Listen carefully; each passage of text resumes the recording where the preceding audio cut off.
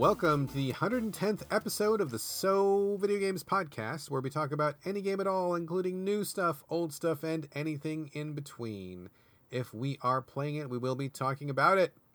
Today we are recording on December 17th, 2018.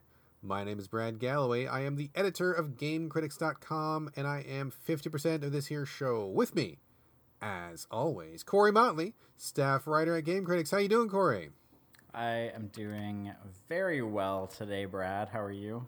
I am doing well. I'm really jazzed and hyped to be recording with you. We just got through a really exciting banter section. I would agree with everything you just said. If you are listening to this show and you want to hear a couple of guys go absolutely apeshit over Into the Spider-Verse, go and check out that banter section because we love that movie. We do also talk about some other things. Today it was mostly TV and movie related, but we do talk about random stuff.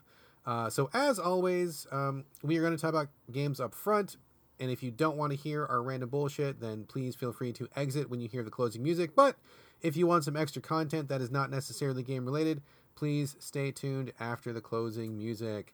But that's about it for housekeeping and notes. Anything before we roll ahead, sir?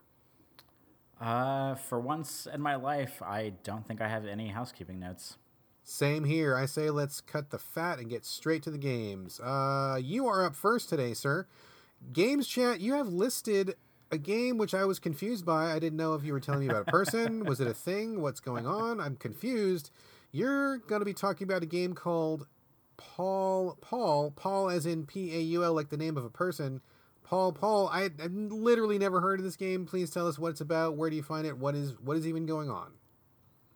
I suspected that you would not have heard of it because over the weekend, on Friday night specifically, I was home alone and I didn't have anything to do and I was bored and I couldn't figure out what to do with my life. And every once in a while when this happens, I jump on, I just look at video games really. And specifically, I went back to, every once in a while I talk about the game store platform Itch, which is kind of like, you have Steam, then you have Itch. And, I don't even want to get into it, but there's, a lot of stuff going on right now with, Epic Games opening their own game store and Discord opening their own game store. And, I'm not getting into that. But I went to Itch because I remembered that the last time I went there, I had looked through their VR section and had found a bunch of VR games that, were, small and experimental and stuff like that. And most of them are free, which, of course, I'm always up for a free game.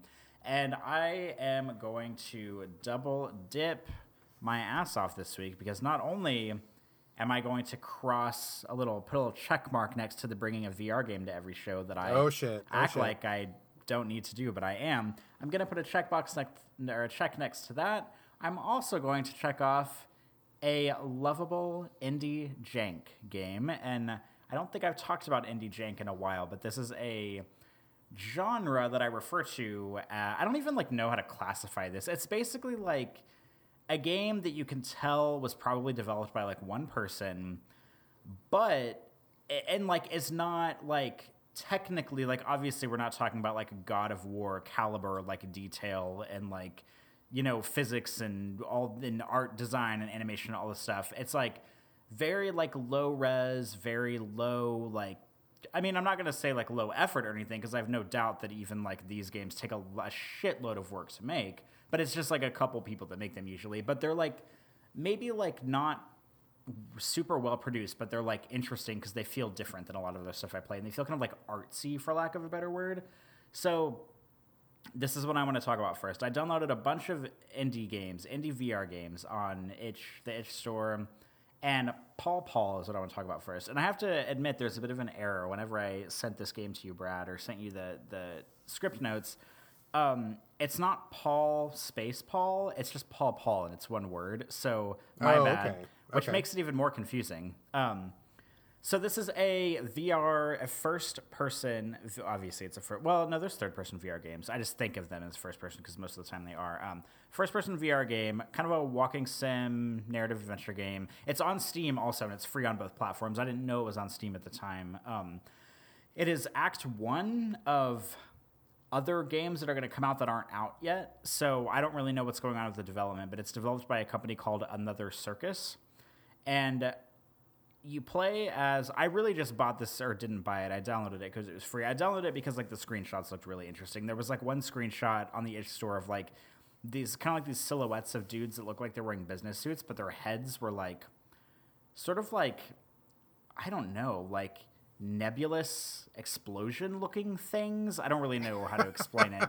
It looks like up my alley for all the weirdest reasons is basically what's going on here. But you play as a guy who seems to be working for some sort of like space exploration technology company thing, maybe like NASA if it were privately owned or something. And this is a really short game. I want to make that clear too. So I can't really say a whole lot about it because it's only like 15 minutes long. Like we're talking like oh in Jesus, and out. that is yeah, oh my God, yeah. Oh, wow. I mean, you'd think when I say short game, I might mean like an hour, but no, this is like it's like 15 or 20 minutes, like depending on how much exploring you do. And there's no real like urgency in it either, and it only takes place over a handful of scenes. So like the first scene, you're in your apartment, and you're just like standing there, and there's like a TV in front of you on the shelf by the window, and it's a pretty cool like contemporary apartment, like very kind of futuristic. And there's like this cool like newspaper, but it's like a holographic, you know, like LCD screen newspaper, like on the shelf behind you. Most of the stuff in the game is not super colorful. Like it's very like grayscale, which I think is cool because it's a cool like stylistic choice.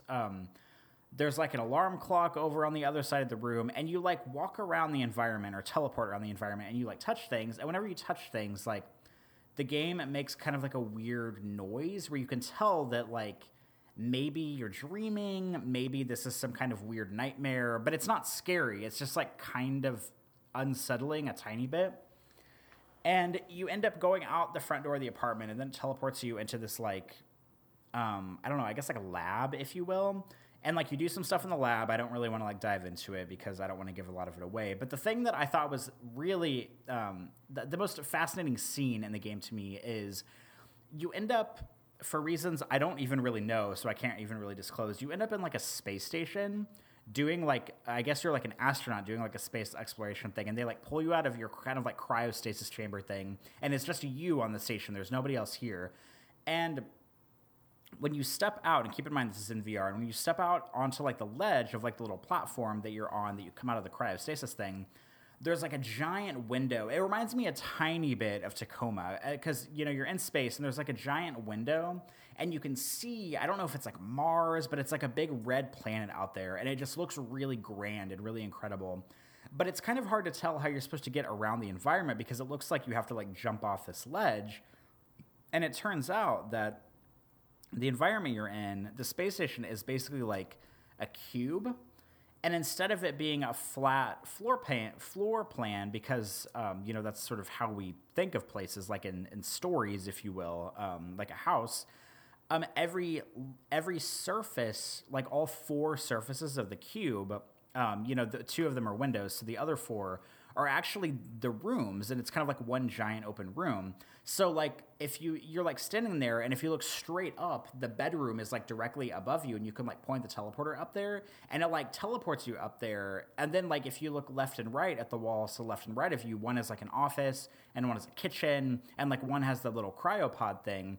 So you end up like, I mean, I guess this is how you would move in space. I didn't really think about this because I've never played a VR game in space before, but you like end up teleporting like up and down, like to the ceiling, and then to the floor, and then to the wall, and then to the other wall in order to get where you need to go. And there's like, in the kitchen area, there's like cups on the counter, and you can pick up the cup, and it's just like space. You like throw it in the air, and it like delicately sort of floats and like bounces off things. And this is like a really stupid, I guess like revelation, but I had never played anything quite like this in VR. And so whenever like I finally understood like the lay of the land on the space station, it really like made a lot of sense to me, even if it didn't initially. But it felt really cool just like being in that space in a VR atmosphere. And you're also not floating, like the astronaut is physically not floating in space, because I think that would probably make me throw up. So they were smart enough to like not make that a thing. He must be wearing some kind of like fancy boots or something.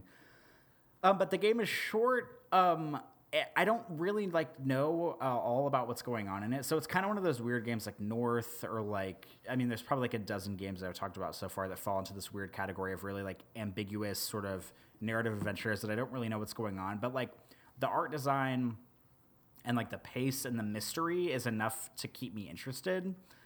And at the end of it, there's a part where it kind of like leads you to believe that you need to like go to the Twitter account for the development company, which is called Another Circus again. And I was like, ooh, I bet I'm going to like log onto their Twitter and then it'll like give me a clue on how to like get somewhere else in the game or something like that, or like unlock some kind of secret. And sadly, I don't think that's actually the case. I looked at their Twitter account and did not see any like clues on how to get anywhere. So it must be like a pretty like streamlined narrative adventure, and they must be just trying to like market themselves in the game, which I mean isn't the worst idea, because I went there and I looked at them and looked at some of their stuff. I'm interested to see what comes out in the next acts that they publish. I don't really know what else to say about this game. I don't think there's a flat version. I think it's VR only. It is free, so like if you have a PC and you have VR and you don't want to spend money on a game, it's free, it's short, it's really interesting, it's weird. I don't really know what else to say other than I enjoyed it, and maybe I'm trying to like use our platform with our millions of listeners to shed a light onto this tiny little development company. But I like this game. It's called Paw Paw. It's weird. It's right up my alley in a weird indie way, and I just like everything it's doing, even if it's only like 15 minutes long. So, a couple of things. First off, why is it called Paw Paw? Do they ever explain that? I think the main character's name is Paul, and right when you teleport into the game, it's whenever he like wakes up in his apartment, you can like hear like somebody saying his name, and it kind of like wakes him up in a way, and that's like the first thing. So I think it's his name. I don't know if his name is actually like Paul, like first and last name. Probably not. It's probably just like an artsy, I don't know, take on his name. But every once in a while you hear someone saying his name and it sort of like breaks you out of a trance in a way. But it's like not clear who is saying it. So that kind of makes it weird too. But that is what I gather from playing it.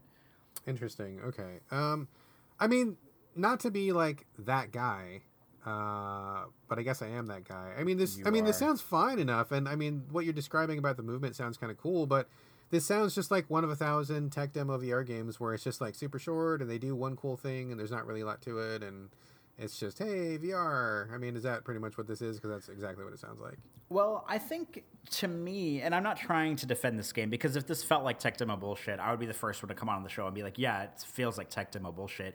This doesn't actually feel like tech demo bullshit to me, because it feels like something, like even if I didn't discover this in VR and I played it on a flat screen, like it would be something I would still be into, because it just feels weird and it feels different, like in a way that North felt to me, where like you don't like totally know what's going on. You're just kind of exploring the environment, and you know, there's kind of like weird figures that are kind of human-like, but not entirely human-like. And it's just like dangling that carrot in this weird, like absurd sci-fi universe enough to keep me interested. Because like most of the time if a game feels like a tech demo VR game, it just has like one really stupid hook. Like it'll be like, oh, you shoot a gun at these targets, or you're throwing knives, and like there's really nothing more to the game other than just like the mechanic itself. But in this game, it's like there's an actual like kind of like weird narrative thread that you're following that's sort of like ambiguous, and it feels like it's built like story focus, and that it wasn't somebody coming up with a fun VR idea and then, you know, making a one room game around it. So it doesn't feel like a tech demo, but it is short enough, you know, to maybe give that impression. But I don't know. I really just want to know what they're going to do in the future, because I don't know if they're going to do like 3 or 4 acts, or if the second act is going to be like, you know, an hour long instead of like 20 minutes long or something. I'm not, because it hasn't really set up like a really solid like core narrative. You know, it doesn't give you like a backstory on this character. It just kind of like puts you through these scenes, kind of like Virginia in a way. It just kind of like fast forwards you through these scenes and lets you experience them in a weird way, and then just kind of like takes you to the next one whenever you're ready to go.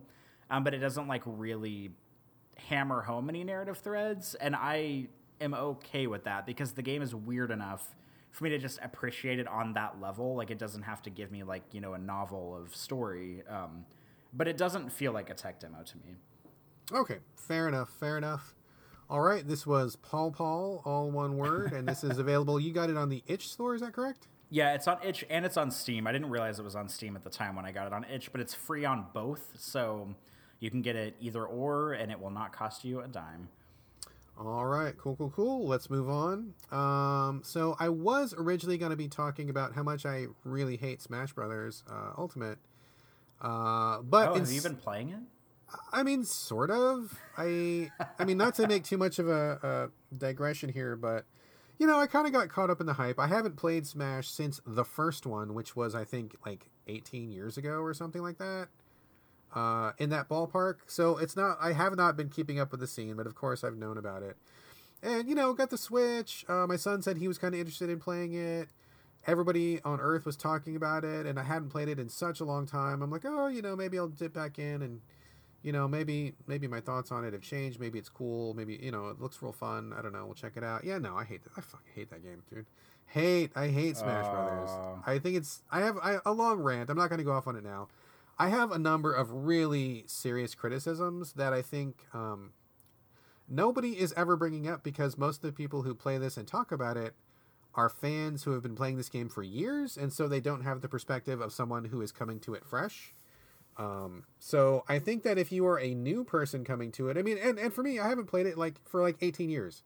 I'm basically a newcomer coming to this game. Like I've not been steeped in the Smash culture this whole time.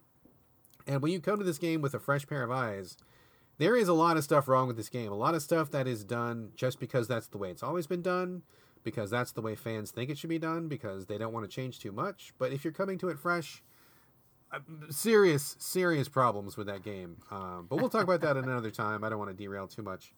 We'll bring it up at some point. But what I did want to talk about was I wanted to circle back on Mutant Year Zero Road to Eden for just a minute, because this is another one of those examples that we recently had where it starts off really good and I talk about the game before I finish it, and then we record this segment where I'm all positive and up on it, and then as the week goes by and I play it some more, I'm like, oh, actually no, this game is bad. So I didn't want to leave my last segment with people thinking I love this game, because I would feel really bad if people went out and bought it because of what I said on the last episode, and then they were like, oh, fuck Brad, like he totally didn't know what was wrong with this game, and he made me waste my money on this thing, and I'm pissed, I'm never going to listen to video games again, fuck those guys. Like, I don't want to have that happen, so I'm going to use this segment instead to circle back on Mutant Year Zero. So, I talked about it last week. This is the game put out by a group of people who were formerly of IO Interactive. Former Hitman developers got together to make a new studio. This is a turn-based strategy, which is based upon the Mutant Year Zero board game, which I was not familiar with, but that's a thing. So they're taking that IP and making a video game out of it. You have a group of mutants who are like, there's a pig man, there's a duck man, there is a fox lady, and there's a couple of more human characters. They all have these little powers. Turn-based tactics, very similar to XCOM in a way. Of course, it's different, but, just think about XCOM in general, and that will give you a pretty good basis of what you're looking at. And at the time that I talked about it, I really liked it. I mean, this game's main hook is that they implement stealth into turn-based tactics in a way that I'm not really aware of many other games doing. I think that there's a couple games that probably do it. What is the name, Corey? My memory is failing me. What is the name of the samurai turn-based tactics game that I was flipping out over a couple years ago? I was thinking about this because I was going to bring it up, and I can't remember the name of it either. Oh my god, I can't believe I'm forgetting what it's called, because that game is fucking amazing and so awesome, and I love it. It's like Samurai, no. Is it Shogun something? Blades of the Shogun? Blade of the Shogun? Is that it? Maybe. Do a quick Google real quick while I'm talking here, and maybe you can help me out with this. Let me see what I can find it. So there's a couple turn-based tactics games which do implement stealth, but this one implements it in a different way, because when you are not in combat, it is real time. You're just walking around in an environment exploring things, and then when you come across an enemy, you can start the tactics section, and so it just kind of transitions into turn-based all of a sudden. It's a pretty interesting, neat thing, which I really like. So I liked it a lot. Liked the pace of it. I liked the post-apocalyptic setting. I liked the mutants. I thought the writing was really good. I was basically just up on this game. Really liked it a lot.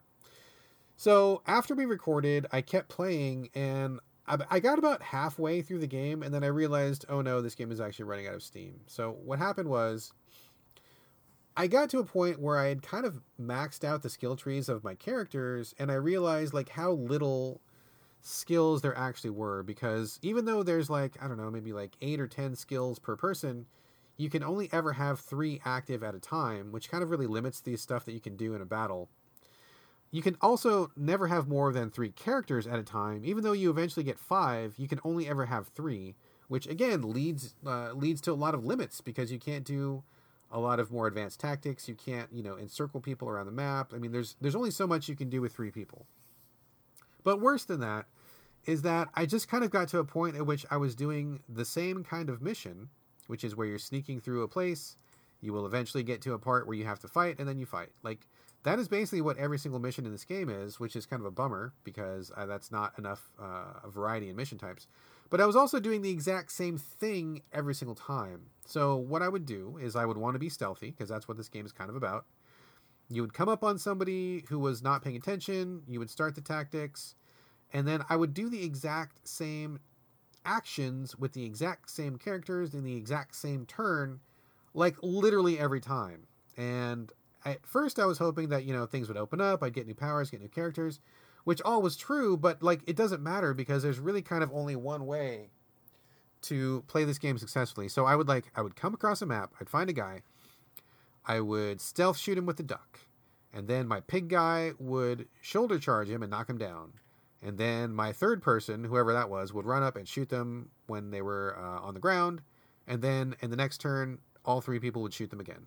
And so I did that multiple times per mission for everybody that we found who was able to be stealth killed. And then repeated that multiple times with every map for the rest of the game. So it got really, really, really, really fucking boring because I was just doing the exact same thing, the exact same way, every single time. And then eventually I would come up across a battle where the developers wanted just to fuck with you. And so they would set you up with a situation where you just had to power your way through it and there was no way to do it, just to brute force. So I just was really thinking it was a shame because it seems fine in the beginning and for the first 8 or 10 hours, like it's all good because you're still learning the systems, you're still unlocking stuff, you're still figuring out how the game works. But once it hits the midpoint, I mean, it's just repetition from then on. And it's just not interesting. It's not fun. It loses a lot of steam. And it's a shame because I really wanted to finish this game. I like the characters a lot. I think the mutants are fun. They're fun people to hang out with. I like their dialogue is really fun. The world is really cool. They did a really good job with the post-apocalyptic world. Very interesting, very lush looking, kind of nature reclaiming the environment. It's all good in that respect. They just really did not go deep enough on the tactics. I mean, you can't offer that few options in a tactics game. You got to have more to do because that's really what the game is about. And if you only have really one successful way to play the game, that's not really a tactics game. It's just you kind of pushing the same button over and over and over and over and over. So I got what I thought was really close to the end. I was like, I'm just going to be patient. I'm just going to push through it. I'm going to force myself to play this. Just finish it. I'm almost at the end. I got almost to the end, and that wasn't the end. And I'm like, fuck, okay, just 2 more levels. That's going to be the end. I really don't want to play this anymore because I'm really getting bored. But I'm almost to the end. Okay, 2 more levels. I can do this. That's fine. I pushed through 2 more levels. Fuck, there's 2 more levels. God damn it. And I started getting really sloppy. Like, I stopped caring about what I was doing. I was burning too many resources because I just didn't give a shit. I stopped paying attention. I stopped playing careful because I just didn't care. I didn't want to play anymore. And I'm like, I got to get out of this because life is too short, man. Life is too short to play games that you don't like. And I found myself sinking into that trap of like, well, I've played this far. I might as well finish because I've already got this far. But that's bullshit. Like, the sunk cost fallacy is bullshit.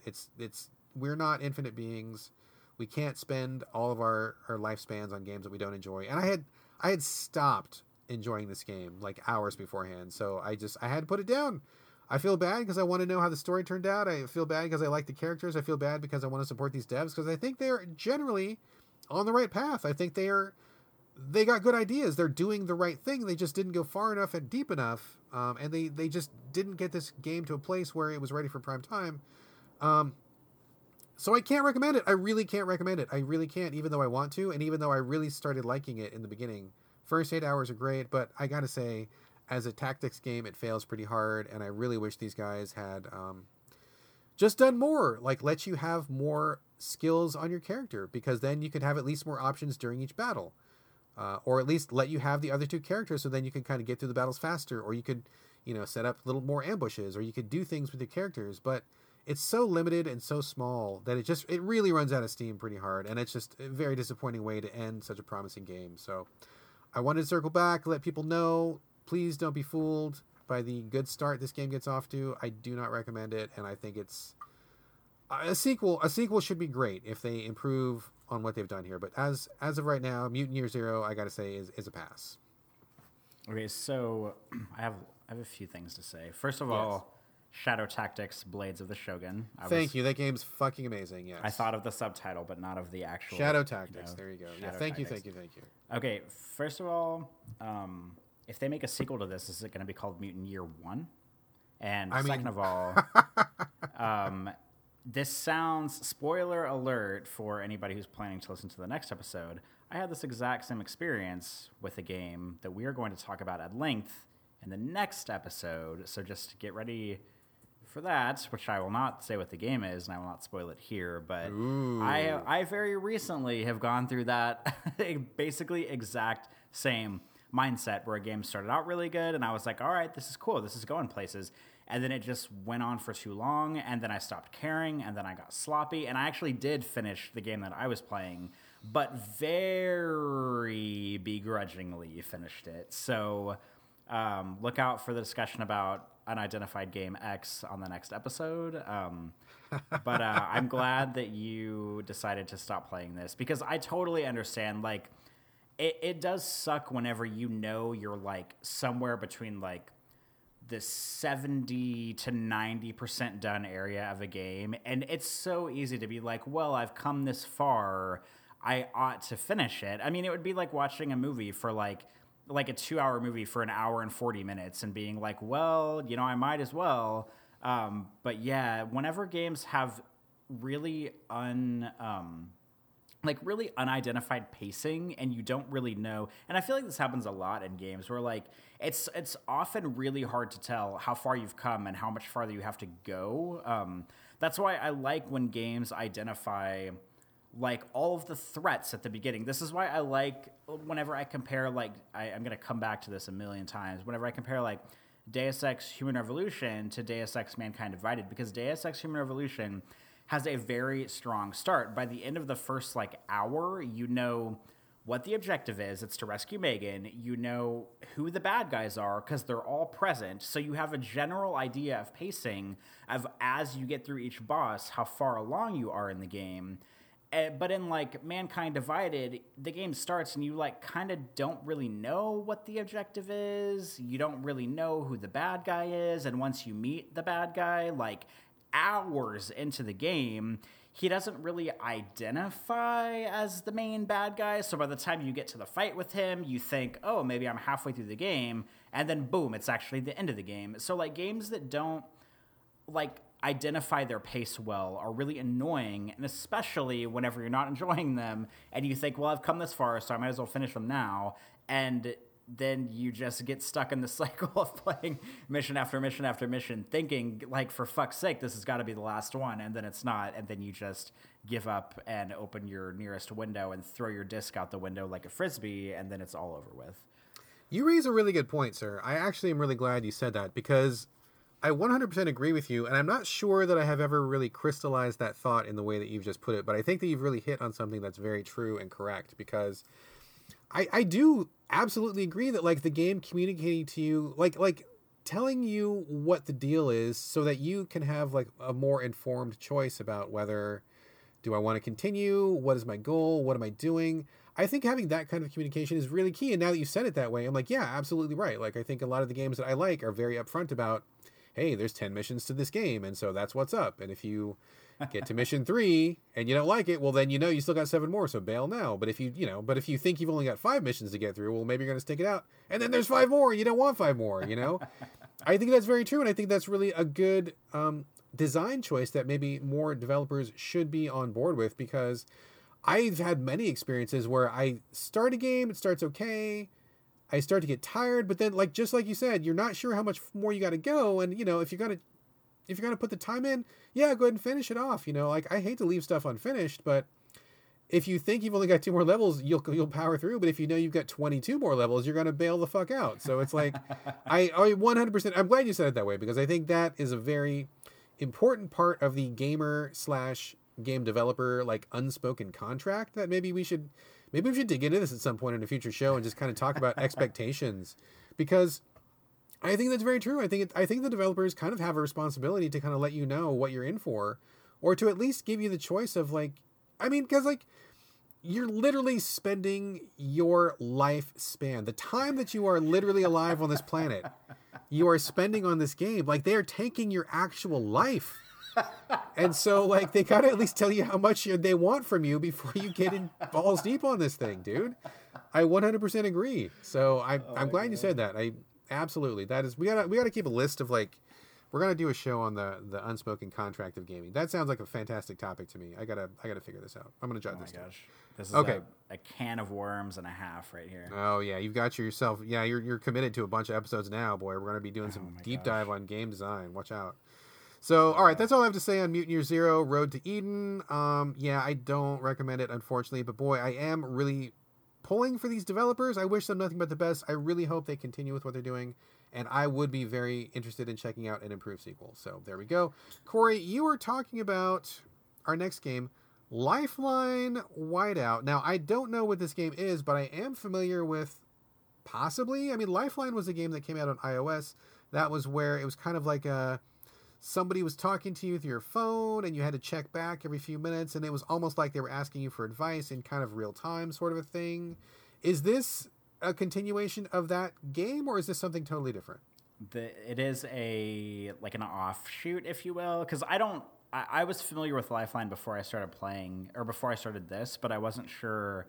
I don't know like the lineage of Lifeline games, if they're all like sequels to each other, or if it's all just like kind of like Silent Hill, where it's like different people, similar scenario, but this is in that family of games. Okay, cool. So I kind of really quickly, gave you a nutshell, but why don't you tell us a little bit more specifically about what this is, where you're playing it, and what is the deal? Well, Brad, you and I have talked about this briefly, but for people who have not listened to the banter, which I'm guessing everybody who's listening to the show right now has not listened to the banter because it's at the end of the show. I recently have found myself in the company. I don't know what the word I want to use is. In the possession, that's the word I want to use. Recently found myself in the possession of a Series 1 Apple Watch for, a wearable tech watch that pairs with an Apple iPhone. And so I was thinking to myself, in the spirit of experimentation and in the spirit of video games and in the spirit of stepping out of my comfort zone to try things I don't normally try, let me see if there are any games available on the Apple Watch. And as it turns out, there are. I don't think there are a lot, but there are. And the Lifeline series has made, I'm not going to say made the jump to Apple Watch, but it has made like there's a version that you can play either on your phone or your watch at the same time.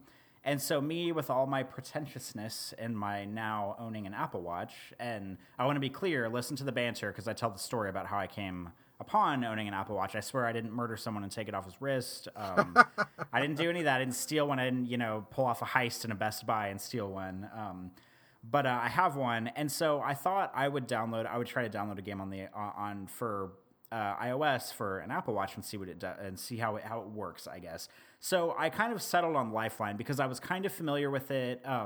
Like you had been talking about just now, I have never played a Lifeline before, but the gist of a Lifeline game is basically, it's sort of like a text adventure where like you open your phone and someone is sort of like in a dire situation. Maybe they're like stuck on a space station or they're stuck in some like alien colony. I don't really know any of the concrete storylines for any of them because I haven't played any of them.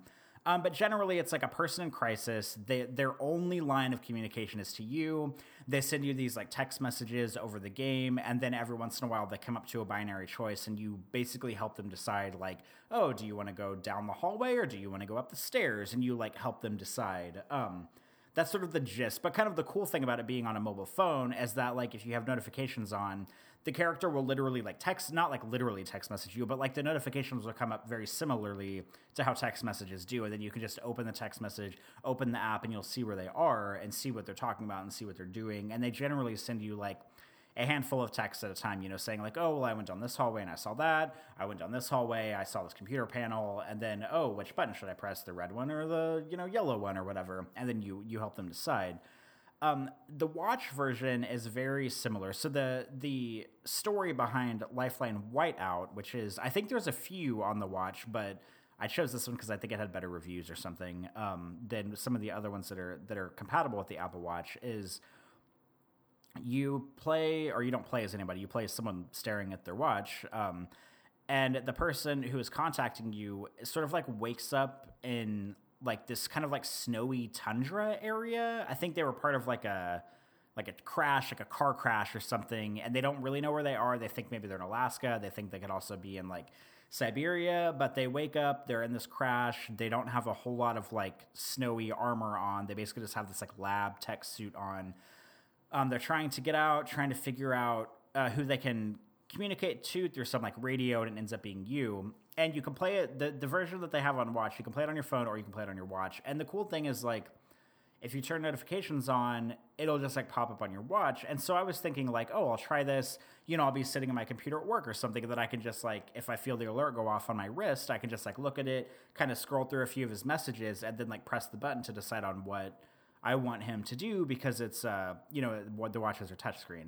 So this experiment was all well and good until I discovered that I don't know if this is my fault. I don't know if this is the game's fault. I don't know if because I have the oldest version of an Apple Watch, if it's that fault. The version that I have, Lifeline Whiteout, and the Apple Watch that I have, which is a Series 1 42 millimeter, they don't really work that well together. Like, the whole thing is supposed to be like the notifications pop up on your watch.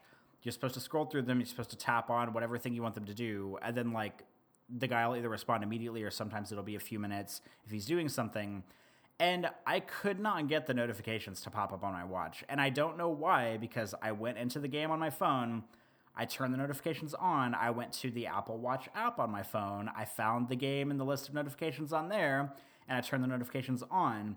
So, like, if I open the app on my watch, I could find usually the newest responses on there and scroll through them if I wanted, but it would rarely actually pop up on my watch. And the whole point of an Apple Watch or a wearable watch or, whatever brand of phone you have is that basically instead of all the notifications pushing to your phone, they push to your watch instead, or to your wearable, whatever tech you have. So, like, basically the game doesn't work. Like, partially. It doesn't really work on the watch. Like, I have to go in and look at it unless I'm just missing some crazy, setting that I don't realize I'm missing. But I am here to report that at least it works on the phone. So I kind of played it a little bit on the phone. I played it a little bit on the watch. And, I mean, it's kind of a choose your own adventure. You're guiding the person through all these scenarios.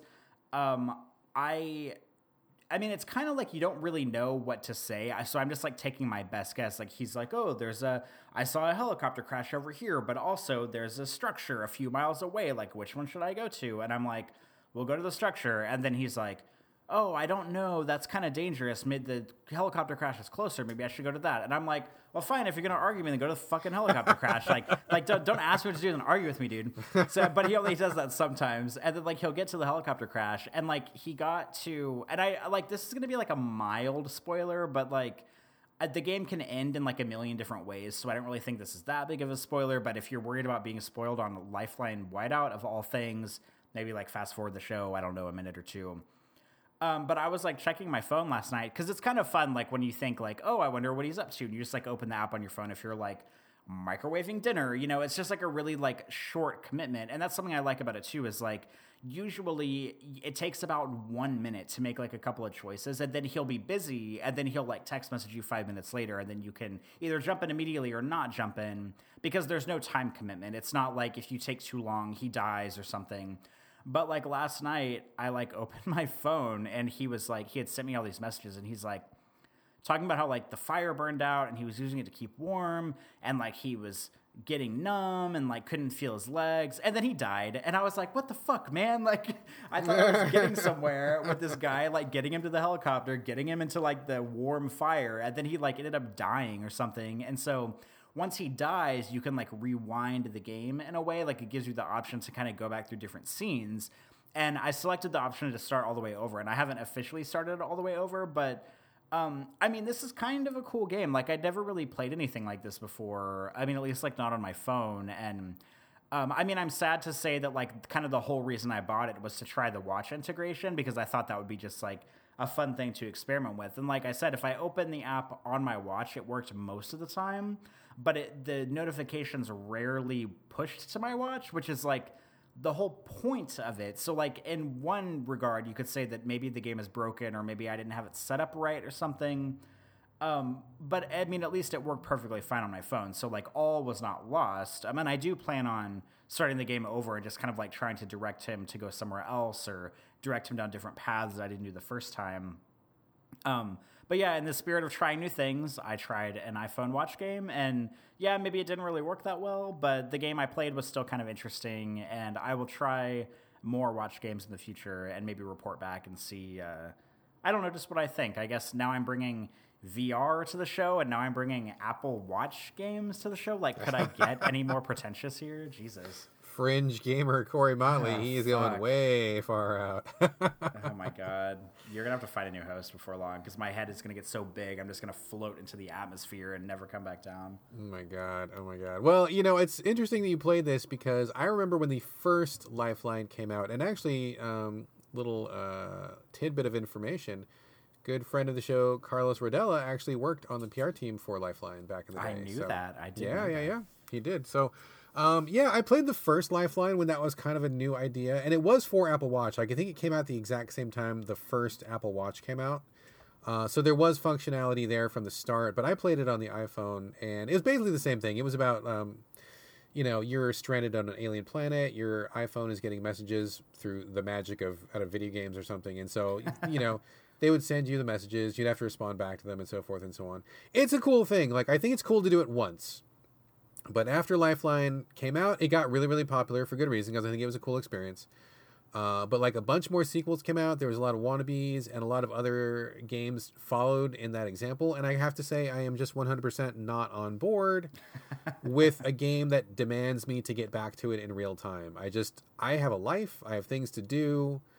I have kids, I have a job, I have responsibilities day and night. Like, I don't need a fucking video game putting demands on me. So it's like, I stopped playing all of them after the first one. I think they're cool. I recommend everybody do them once, but after that, I'm like, I'm done. And anytime some game says there's a real-time element where like the clock keeps going even when you're away from the game, I'm like, I'm out, because I just don't need that stress in my life. But sounds okay. Sorry your pal died. One of the neat things about these games, and you can tell me if this is true or not, is they generally write the protagonist with a gender neutral name, so that it's kind of up to you to decide whether the person is a male or a female or something in between. Is that also true here?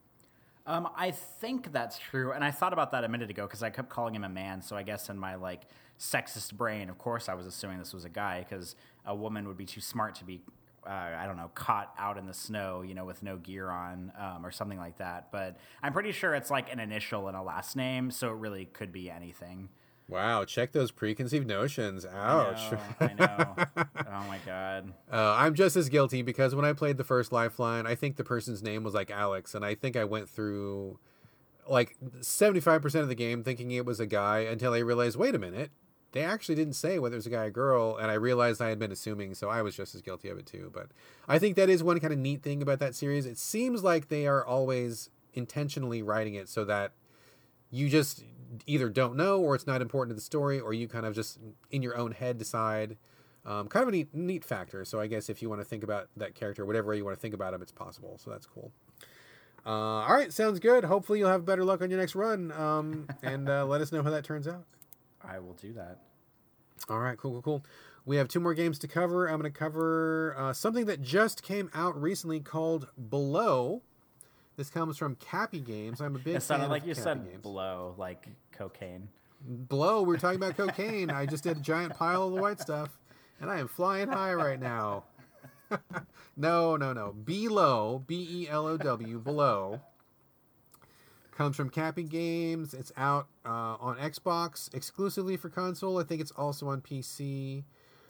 This is a real-time, top-down, dungeon-crawling roguelike. So you may think that this would be a game I would be incredibly into, obviously. Not at all. But it would be something that I would be incredibly into because that checks all of my boxes. And let me give you some backstory. Have I talked about this game before? I probably haven't, huh? No, because I don't think you have, because you might have talked about it coming out before, but I remember on the show specifically, you had talked about how Cappy Games had never put out a bad game before. Is that correct? That is basically correct, yes. Okay, and that you'd loved everything they'd put out. So when I knew, because I wasn't familiar with anything they had put out off the top of my head, but I remember seeing tweets about this and thinking, I wonder if they'll keep up their streak of perfect games for Brad, but I guess you'll let us know. I will spoil you right now. They don't keep up that streak. There's two developers, Cappy Games and Drinkbox Studios. Both of those people had an incredible track record of me loving every single thing they've ever done, but they both have broken their streak. So, I mean, that's fine. No one's perfect. Both had a tremendous library of games. I still love them both. So it's not like I'm bashing them or anything, but yeah, I think the time when I can buy any game just based off a developer's reputation and be fine with that is kind of over. But so let me give you some backstory. I first saw this game in 2013, so literally 5 years ago. Oh my gosh. It was on display at the Penny Arcade Expo in Seattle, and I did not even own an Xbox One at that time. I saw this at PAX, and I'm like, wow, this looks dope. I love Cappy Games. I love dungeon crawlers. I love top-down action. This looks 1,000% my jam, and these guys make great things. I gotta play this game.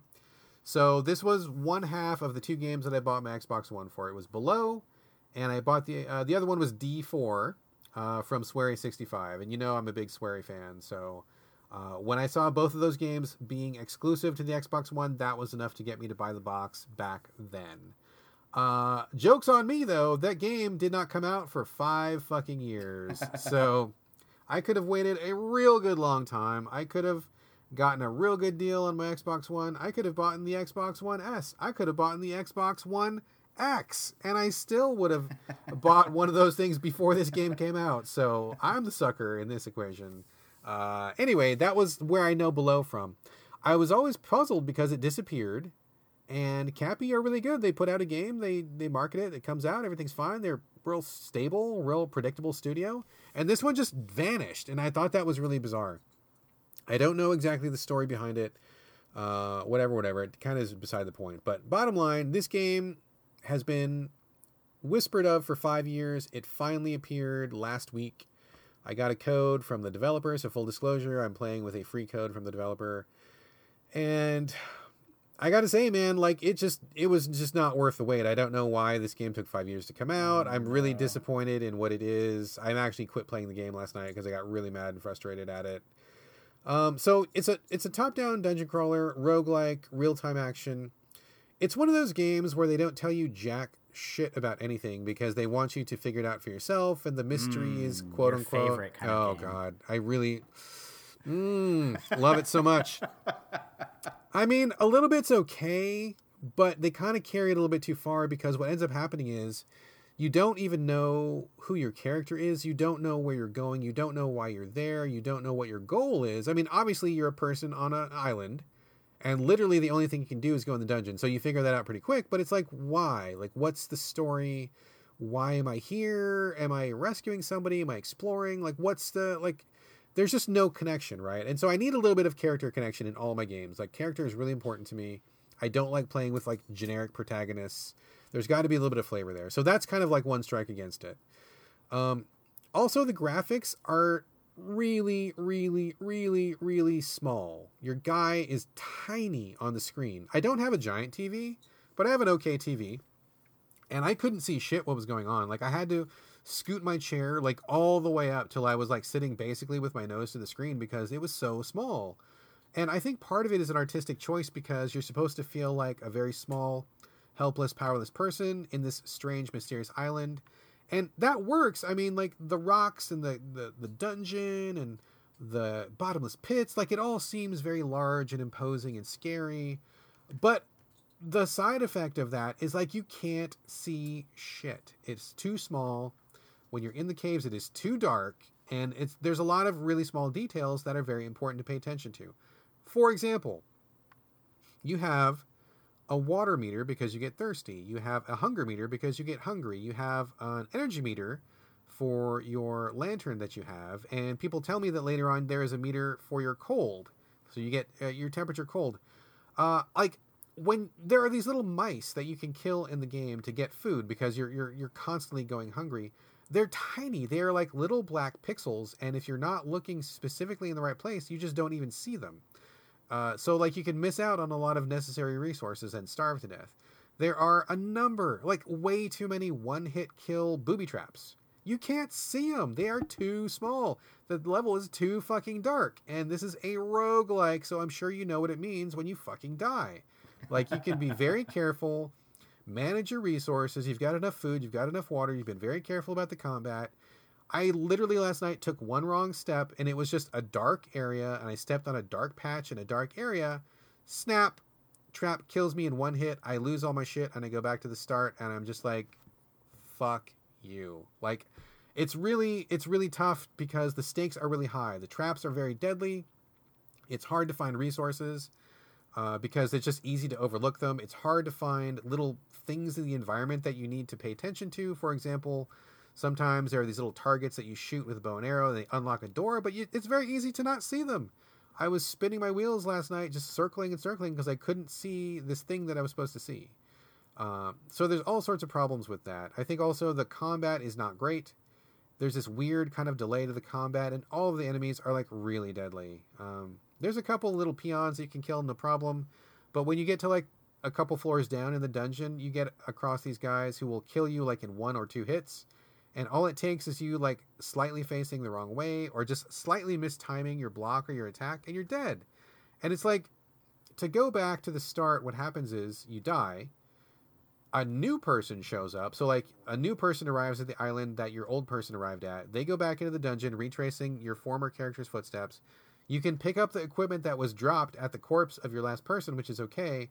But it's a lot to go through. Like, it's a lot to just really quickly die in the blink of an eye because I stepped on a trap I didn't see, or because a monster was 2 pixels over and I blocked it wrong and I got killed. And just to go back to the start with a fresh character and to have to go back and do a corpse run and have to go back through the part I was just through, it was just like a lot, you know, like it's like a lot to get through. And I was feeling like this game is very, very, very demanding. And I am no stranger to challenging games. I am no stranger to challenge. I played and finished a lot of the hardest games out there if I like them, if I feel like they click with me, if I feel like what they are asking is equal to what they are giving you. In the case of Below, I don't feel like that equation is correct. I feel like they are asking you to be hyper vigilant in an environment in which it's really difficult to see and in which you can die in the blink of an eye through just like by stepping 1 pixel too far or by mistiming something by just a fraction of a second. And they're asking you to be so careful and so cautious and so slow and so deliberate and so, judicious about the managing of your resources. I mean, it's like, it's a lot to balance and it's a lot to do and it's a lot on your plate. And there's very little wiggle room for you to fuck up. And what I get in return is a game that I can't really make out a lot of the details of what I'm supposed to be looking at. A game where I don't have a character I'm related to. A game where I don't even know what my quest is. They're asking a lot and giving me very little in return, and I just got really tired of it. I played it for about 3 days. I got to the 4th tier of dungeons, which I don't even know is that far? Is it not far? I don't even know how far it is, because relating back to our discussion that we just had, I have no idea how long this game is or what I'm supposed to do. So it could be another 100 floors. It could be 1 more floor. I don't know what the endpoint is, you know? And I was real careful. I had used up a lot of my resources. I was hoping to make it to like the next save point, and I got killed in a trap that I totally didn't even see until I was dead. And I'm like, fuck this, fuck everything about this, fuck this thing sideways. Like, I just can't play this anymore. I don't want to work this hard to play a game that is really not really even that fun to begin with. And I stopped. I'm going to stop. I'm going to just leave this. I'm going to write up my review and I'm going to move on. And that's it. So I'm really, really disappointed because I think the idea of it's cool. I really like Cappy Games. I could be up for a roguelike right now, I'd be totally fine playing one of those. But this game just is too hostile. Like, it's too hostile. It's too demanding. It's too difficult to play. And I just don't feel like what I'm getting in exchange is worth it. Like, I just don't feel like me spending my lifespan on this is a good deal. So I'm not going to play it anymore. I don't recommend it. I don't recommend it even to people who are fans of roguelikes or of dungeon crawlers. Like, I don't think it's got its balance right. Maybe in 6 months or a year, when they patch it out or fix things or whatever, maybe it'll be worth it then. But right now, I don't think this is a game you should play. So I'm out. Below, done. I wish I had a good pun for Below. Like, oh, you're going to come out on top by not finishing Below, or something. This is worthless. I don't think I can think of a good one. That wasn't too bad. That was pretty good. Or like when Below goes low, you go high, or something. Good friend Patty Stardust from Twitter said this was below expectations or below average, and I'm like, yeah, that's pretty good. That's pretty good. Which sucks because I want to use that for my review, and now I can't steal it from him, so I got to come up with something else now. But anyway, that's all I have to say. I'm really disappointed, and I don't know why this game took 5 years to come out, because honestly, it doesn't really seem like there's a lot going on in this game. I don't know. Don't know what the story was, but that's all we're going to talk about for Below. Now, we have one final game to talk about, and this is your official mega super duper hardcore spoiler warning. Everybody listening, this is a spoiler warning, red alert, alarm, run for the hills, hit the stop button now. We are going to be spoiling Call of Cthulhu, the narrative game which just came out from Cyanide Studios, I believe. Yeah, Cyanide and Focus Home Interactive. Yeah, okay, so this is the game we talked about briefly a show or two ago. We are going to be going into every aspect of this, spoiling the story, spoiling the ending, spoiling all the puzzles, spoiling everything. So this is your spoiler warning, and this is the last warning you're going to get. And now we are going to be talking about Call of Cthulhu front to back, A to Z. Corey, I have finished this game a couple weeks ago. You have recently finished this game. I am the Cthulhu fan, Lovecraft fan. I think you were probably not so much a Cthulhu Lovecraft fan. But I will turn the floor over to you, sir. We kind of talked about the generalities of this game. I don't think we really need to go too deep into it because we covered that before. Now that you've wrapped up this game, I guess overall, what do you want to talk about? How did it strike you? What did you think? What are your thoughts? Oh my God, I don't even know where to start. So, okay, first things first, like, we talked about this game on our last show because I was, like, just getting into it, and I'd played it for maybe, like, an hour or something, and it's only been, like, I don't know, like 7 or 8 days since we last recorded, and I finished it.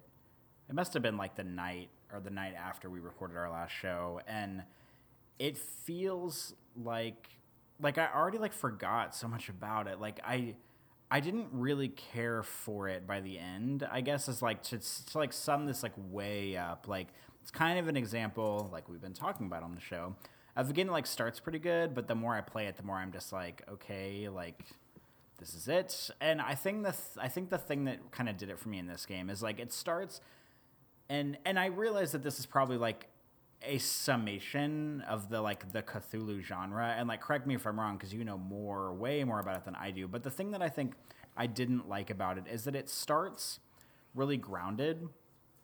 You know, you're a private detective, there's an old guy that comes and asks you to investigate the death of his like granddaughter or something, and she kind of died under mysterious circumstances, and she was living in this big manor on this island. You go to the island, and it's obvious that there's like supernatural forces, you know, afoot, you know, from when the game starts, but it's not like super like beat you over the head with it. It's just kind of like, okay, this stuff is like kind of here. But it just like, the more you play the game, the more it like, it sort of like abandons all, like reality, I guess. Like, I think it's possible for a game to have like a really strong basis in reality and also to like kind of like jump off a little bit into supernatural territory and like stay good to me. Like, I'm not saying that a game has to be like Heavy Rain where it all takes place in a perfectly like rational reality. And in order for me to enjoy it. But I just, like, the deeper I got in this game, like, the more it completely abandoned reality and just kept going into, like, the Cthulhu stuff. And I mean, that's probably, like, kind of, I mean, I don't know. There's probably people, maybe even you, Brad, listening to me right now, and you're just thinking in your head, like, God, that's the point of the game, like, dumbass. That's the whole point of the genre. But I just, like, had a hard time getting behind it as it kept, like, going into madness, because it's like you would have people that would, like, die in a sequence, and then in the next scene they're, like, alive again, and there was, like, a lot of these, like, demons and stuff, and you end up at this, like, ritual thing, and you have to decide if you want to, like, do the ritual or if you want to stop the ritual. And I just kind of, like, stopped caring about basically, like, anything that was going on in the game at about the halfway point. And so, like, as I kept playing it, it just kind of got, like, more and more obtuse and more supernatural, and I just cared less and less about what was going on the longer I played it. And it's also one of those games that kind of, like, gives up the mystery, like, halfway through, because, like, the point of the game is you're trying to, like, inspect the murder of this woman, and then you, like, find her, like, halfway through the game. And I mean, it doesn't, like, wrap up the story then, but that was, like, what I was interested in, like, exploring this island, finding her, finding out what happened to her.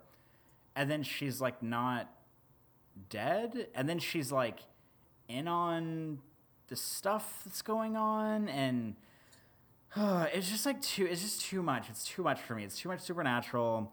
There's too much of, like, listening to people talk at you, and I just kind of got tired of it the longer I played it. And, like, you and I, because you'd played it a long time ago and finished it weeks before I did, and we never really had the chance to, like, tie a bow on it, which is, like, the point of this show right now.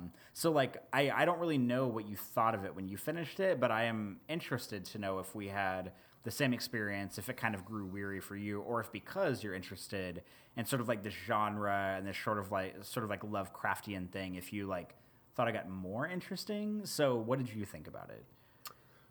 Before we get to what I thought of it, let me just back it up a little bit. So, like, basically every single H.P. Lovecraft story, Cthulhu story, and, like, basically they all kind of follow the same template. Things start off a little spoopy. Somebody goes to figure out something that's going on. They find some kind of artifact or a book, or they see something, and they're like, holy shit, there's this whole other aspect of reality that I didn't know about. Now I'm really creeped out and scared, but I can't stop investigating. And then the more they investigate, the more they pull back the veil of what they think is reality to find out that there is, like, a whole universe of tentacle sex monsters that are out there that want to just kill you and eat you. And the point of it, like, the point of all of these things, and really one of the ultimate points of Lovecraft as an author in general, was to kind of emphasize man is not nearly as big or as smart or as powerful as he thinks he is, and actually we are a very small piece of the cosmos, kind of like food for a larger monster, or just some afterthought to these, like, elder gods that are out in space. And so basically every story kind of goes that way. Like, you know, there's variations, of course, but, like, it's all about starting small. You find something, it gets real fucking cray-cray, and then at the end you go crazy. And literally no protagonist of any Lovecraft story ever survives. They all either go crazy, or they die, or they get killed, or something. So that's kind of what they're all about. And that's kind of what I expected going into this one. I will say that I liked this game on one level because I liked just being kind of a detective and walking around. I liked that combat was not really a thing in this game. I liked just kind of investigating these creepy locales and checking things out. It really called back to a lot of the stories I've read and a lot of the mythos stuff that Lovecraft is known for. But I will say that this game really fucks up, like, pretty hardcore. Like, about halfway. So I don't disagree with you at all. I mean, I think maybe our expectations were slightly differently, but I think we're kind of arriving at the same goal or the same endpoint, because what I disliked about this game was I felt like they tried to cram too much. And what happened was, like you said, you start off thinking you're going to try to find the granddaughter of this guy. Turns out that she's having these creepy dreams, and of course she's kind of tapping into the otherworldly, other dimension, monster zone, and so that's what's going on. You figure that out pretty quickly. But then, like, what really happens is they take, like, 3 different Lovecraft stories and mash them all up into the same thing. So, like, you find the lady, and she's dreaming, and she's painting her dreams, and these paintings are opening up portals to another dimension. Like, that's a story all by itself. That's a complete story. And when you finally find the monster that's coming through the paintings and you figure out what's going on, like, that's enough of a tale. But then that somehow leads into this island of people who are cultists, but the cultists became cultists because they found a deep sea scary monster, which is another thing that Lovecraft was obsessed with, was like monsters under the ocean. Monsters in space, monsters under the ocean. Those are his two things. And so they find this giant Leviathan monster at the bottom of the sea. They somehow kill it and bring it back to their island because at that time they are all starving. They eat the flesh of this monster, and because they eat the flesh of this monster, that taps them into the monster dimension, and they become cultists. So that in itself is a whole other story. That is a separate story. It should be a separate story. But they tie that together with the lady who's having dreams. I think that's already getting too complicated. But then they throw even a third thing into the mix. This game is motherfucking called Call of Cthulhu, and Cthulhu is probably the most famous monster that Lovecraft ever came up with. So he's got to be the big bad. But like, a Cthulhu story is a separate story all on its own. So like, you find the dream monster, but that leads to the cultists who were eating the undersea monster, but then that leads to the undersea monster being a servant of Cthulhu who wanted them to eat his flesh in the first place because that was going to open up a portal for him to come back. And I'm like, whoa. You guys are confusing the shit out of this. It's way too much going on. It doesn't make sense. It's really illogical. And it really takes away from the elegance of telling the story. Like, any one of those things, the undersea monster, Cthulhu himself, or the dream monster, any one of those things would have made a fine game all on its own. And that's all you needed. You did not need more. But they kept adding more and more and more, and it doesn't come together. It's really hard to figure out how these things are related at first, and then there's just too many clues, and people are going crazy, and then you get these weird dream sequences, which I don't think are very well done. You start seeing through people's other characters' perspectives, which I don't think was very well done. It's like they wanted to have like they took one thing from literally every Lovecraft story and mashed it all together to make like this Uber story, which I don't think worked. So when you're still trying to figure out what's going on at the beginning and getting to about the halfway point, like, it's all pretty good. Like, it's all a pretty good Lovecraft game. I'm like, this is pretty good. They got the tone down. It's creepy. You're investigating, going crazy a little bit. That's all fine. They just went sailing over the edge with having too much. Definitely the case of a game where less is more, and I think that they fucked up all of it, honestly. I mean, by the time that you got to the end of the game, I knew what was going on just because I've read a bunch of Lovecraft stories and I know how these things go. By the time that you got to the final sequence where there's like a ritual and they're trying to summon Cthulhu, like, did you have any fucking idea what was going on at all? Well, like, the ritual thing, I kind of didn't understand. Like, I was able to piece together, like, I guess kind of like the big revelation for me was, like, the fact that they were eating the tentacle monster's, like, body, like, its flesh. Like, they were basically just, like it was any fucking, like, salmon in the ocean. They just, like, kill it, and then they start eating it. And that was kind of, like, the big revelation for me, because they kind of reveal it in the game, and I was like, oh, this is kind of like significant. Like, they're eating this like giant squid thing. So like, of course they're going crazy, or of course they're like turning mad or whatever. So like, that was like, I mean, you're right. Like, it's just like too many things. Like, there was that thing, and like the fucking like Shambler portal boss thing. Like, can we just talk about like that boss battle? How many just like one hit kill scenarios are in this game? Like, there's these awful stealth sections where it's like, you get seen, and if you can't get away, it's a one-hit kill. Or there's like a section at the end of the game where you have a gun, and it's like the only part of the game that has combat. And like, the combat is not necessarily bad, because you just like shoot the gun. You don't have to like aim, really. But if any of like the zombie cult dudes like get you, you die in one hit. There's no like defending yourself. There's no shooting them. There's no pushing them off of you. And they're just like they're kind of like zombies, and they're like regular people. They're not like giant monsters. So like, I don't, there's like a lot of stuff going on.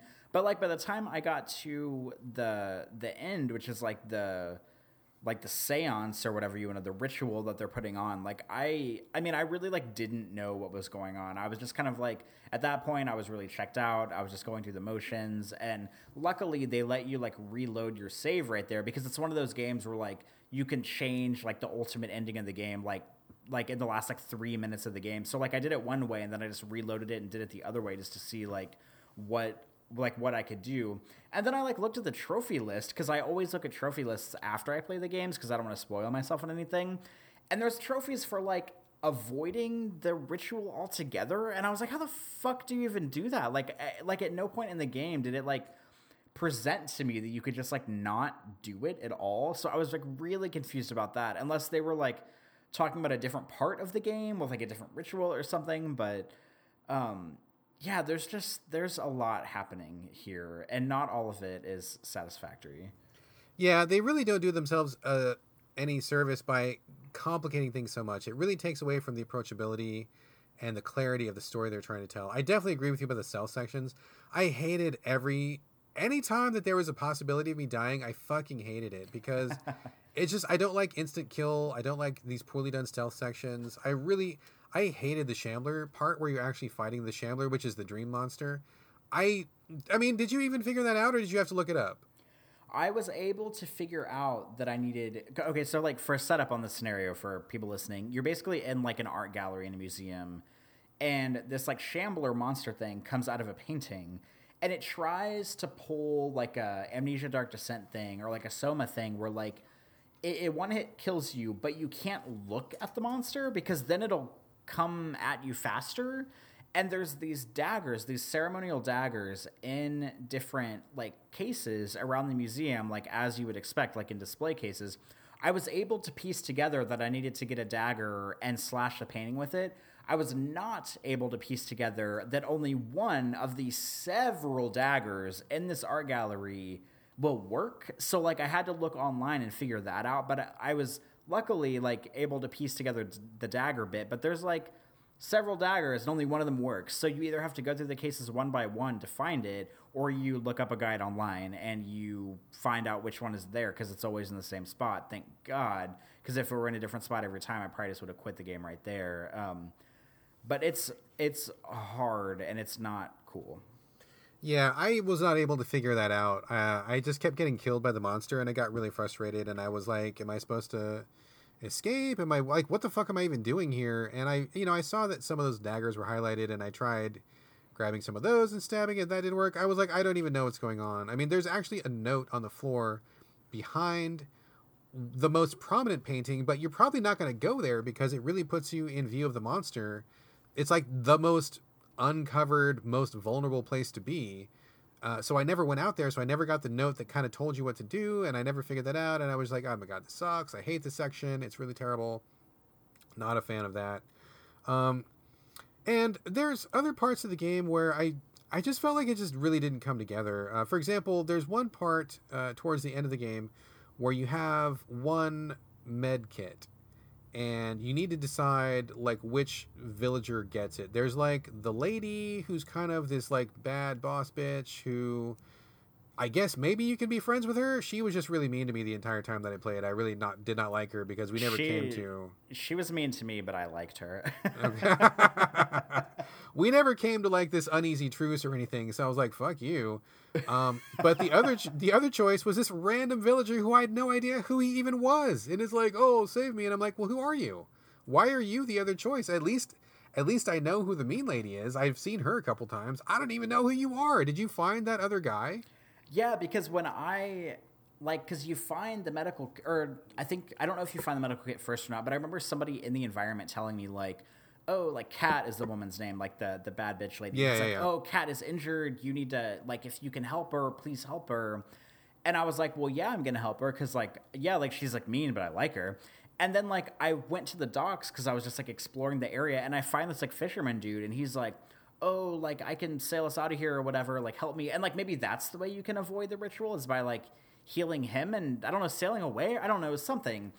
And so but I had no idea who he was. And in my mind, I was like, okay, obviously there's a second medical kit out there. Like, this is what I was thinking. I'm like, there's got to be a second one because you can heal both of them. And then it took me a long time to realize, okay, no, you can only heal one of them. Obviously the game is trying to do this like choose who lives scenario. But yeah, I totally went and healed Kat because like she's mean, but she's like resourceful and she's like cool. She's like a cool character and I like her voice.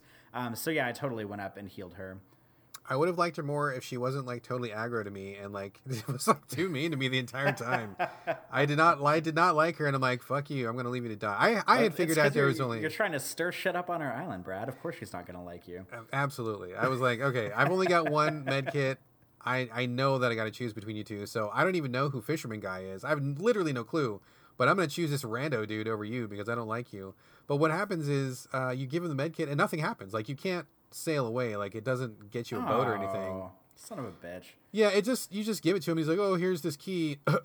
And then he just, like, stays there. And you're like, okay, well, I hope that Band-Aid I gave you helped because you still look like you're in pretty bad shape, dude. But whatever. Other parts of the game that I thought were pretty disappointing. I had trouble with some of the puzzles. How did you do on some of the puzzles? I felt like the puzzles were... I mean, the only one I can, like, really remember right now that I felt good about completing on my own was the one in, like, the bookstore where you have to listen to, like, the tapes, like, the wax tape things. Because I remember thinking, like, this is almost hard enough for me to be frustrated, but I actually, like, was able to put it together on my own in one try. But I can't really... See, like, this game is fading from my memory so quickly that I, like, can't even remember any of the other puzzles in the game. Yeah, that was the part I got really stuck at. That puzzle didn't make a lot of sense to me, and maybe it was me, maybe it was my brain, but, like, I was talking to a friend who was also reviewing it at the time, and he sailed through it, and he thought it was really clear and easy and no big deal, and I was like, I just could not understand what they wanted me to do, or what the point of it was. Like, it was too subtle for my dumb brain. I just couldn't put it together, so I got really stuck there. There's this one part where you're in kind of a dream sequence and you're like walking in these hallways and you have to look at these symbols that are like floating in the air, and then you see one and it kind of changes the hallway behind you. Do you remember this part? It's kind of like dark. The colored lanterns thing. Oh my god, that sucked. That was a garbage puzzle. Yeah, I hated it. It was so stupid and video gamey. Like, the red lantern makes it look one way, the blue lantern makes it look a different way, and you got to go back and forth, and sometimes the floor is there and it's not, and none of it made sense, and not in a scary dream nightmare way. It was like this is a really poorly made video game puzzle way. Like, it's just real bad. So I did not like that very much at all either. And there's one part at the very beginning of the game when you were trying to get into the warehouse for the first time, and I didn't have the skill to talk to the guards, so I could not get past the guards.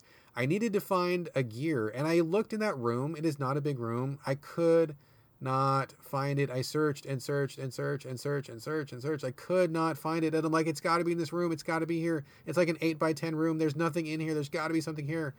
And there was something there, but it was like you had to duck down and put your camera as close to the wall as you could possibly do it, and then kind of look backwards.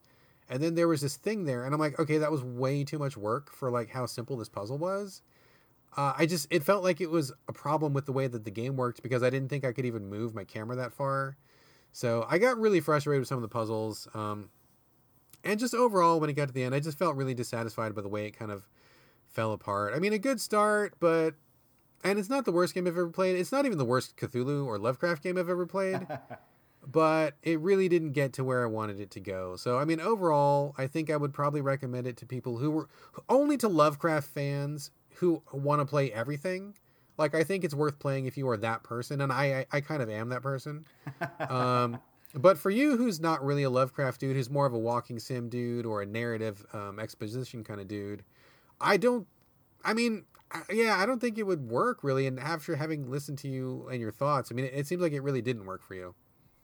Yeah, I mean, like, it started off okay, and I don't think it's, like, a bad game. Like, I don't want to... It's not like a, 2 out of 10 or anything, but it's just, like, I wasn't prepared for how, like, convoluted in mythology it was going to get, and for, like, how, I don't know, just, like, supernatural it was going to get. And, like, again, like, I know that's kind of the point, and, so maybe, like, this is my bad here, but I enjoyed how it grounded itself at first and how it was just like you're a detective and you're kind of, because like the part with the docs that you're talking about with the gears, like I liked that part because there's like 5 different ways you can solve that depending on like how you put skill points into your skills. So it like gives you a lot of options, but the game kind of like abandons that after a while, where it's like, oh, here's this cool scenario where you can solve this thing in 5 different ways. And then for like most of the rest of the game, there's like not 5 different ways you can solve things. So it kind of like quickly funnels you down this like linear narrative path. And I kind of wish it would have stayed more open and stayed more like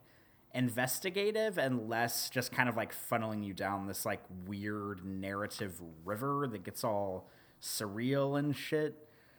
I agree. I wish that they had kind of done more of like the Deus Ex solve it your own way sort of a thing.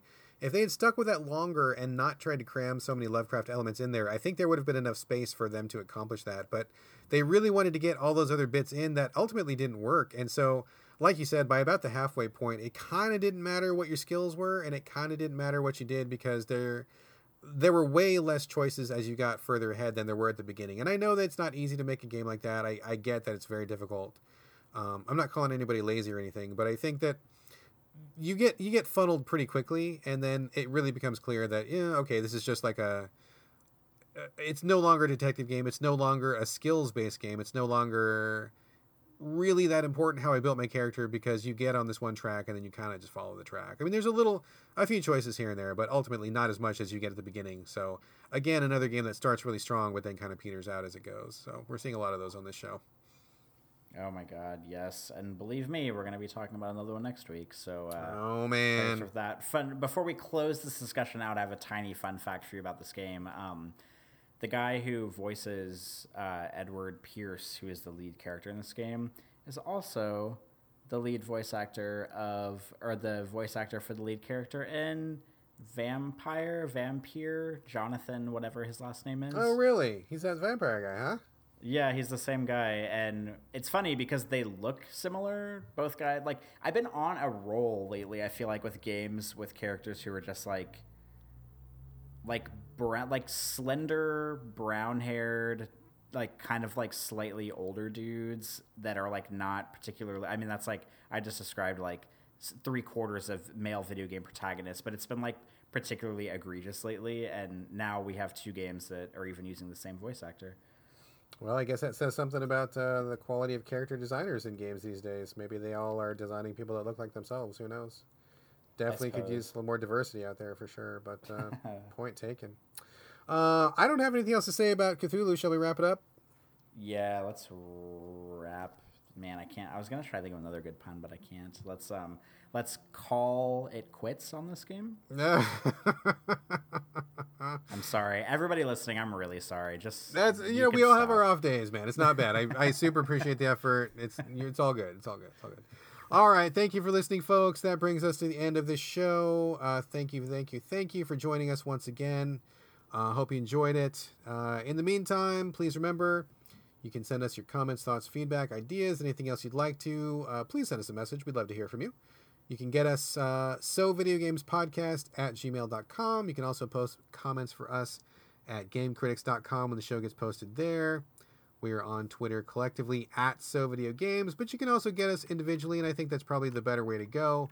My Twitter and Instagram both are BRADGALLAWAY, all A's, no O's, and get ready for a lot more food pictures since I became a stay-at-home dad. I'm just posting food 24/7, so brace yourself.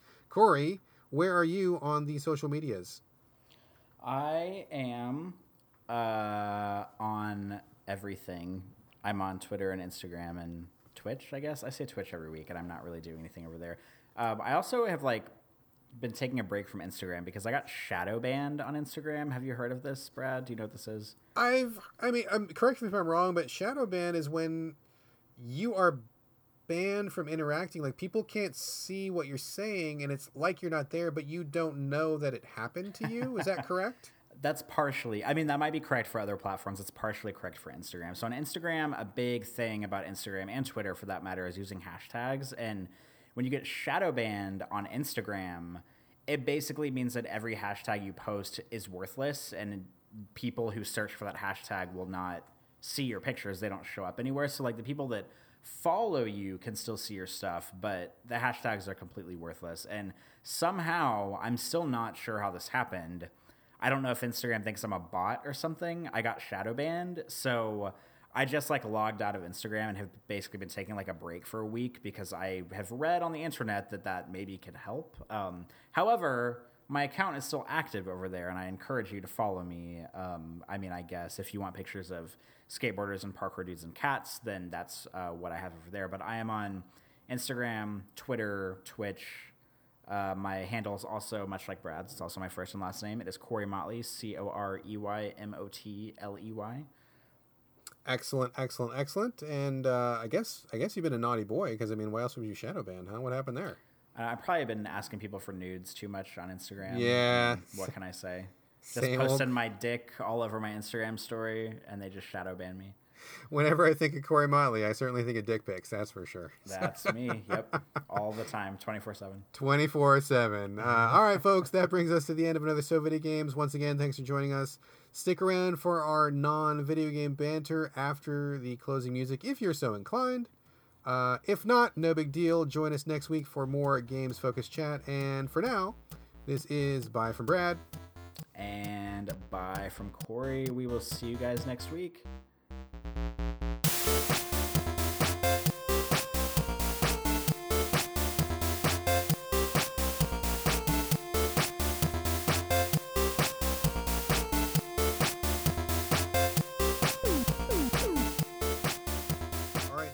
Here today to talk about stuff. I'm gonna preempt everything else. I want to go first because I'm very excited and I want to talk about. I know what you're gonna. You know what I'm gonna talk about. And I want you to know that this is gonna be a really good banter section because we both saw the same movie yesterday. Oh well, I was gonna talk about the chicken stew I made for breakfast, but I guess stop. You're lying. I am indeed lying. You saw Into the Spider-Verse as well? I did. I saw it last night. Wasn't that movie fucking amazing? Okay, like I don't say this lightly, and I like a lot of movies out there. I also dislike a fair amount of movies, but I don't say this lightly, but I do think it is possible that Spider-Man Into the Spider-Verse was a perfect movie. I was going to say the same thing, dude. I'm like, oh my God, this is like a fantastic movie. It is literally like all the bases are covered. Everything is taken into account. It's smart writing. Characterization is great. Visual effects are fucking amazing.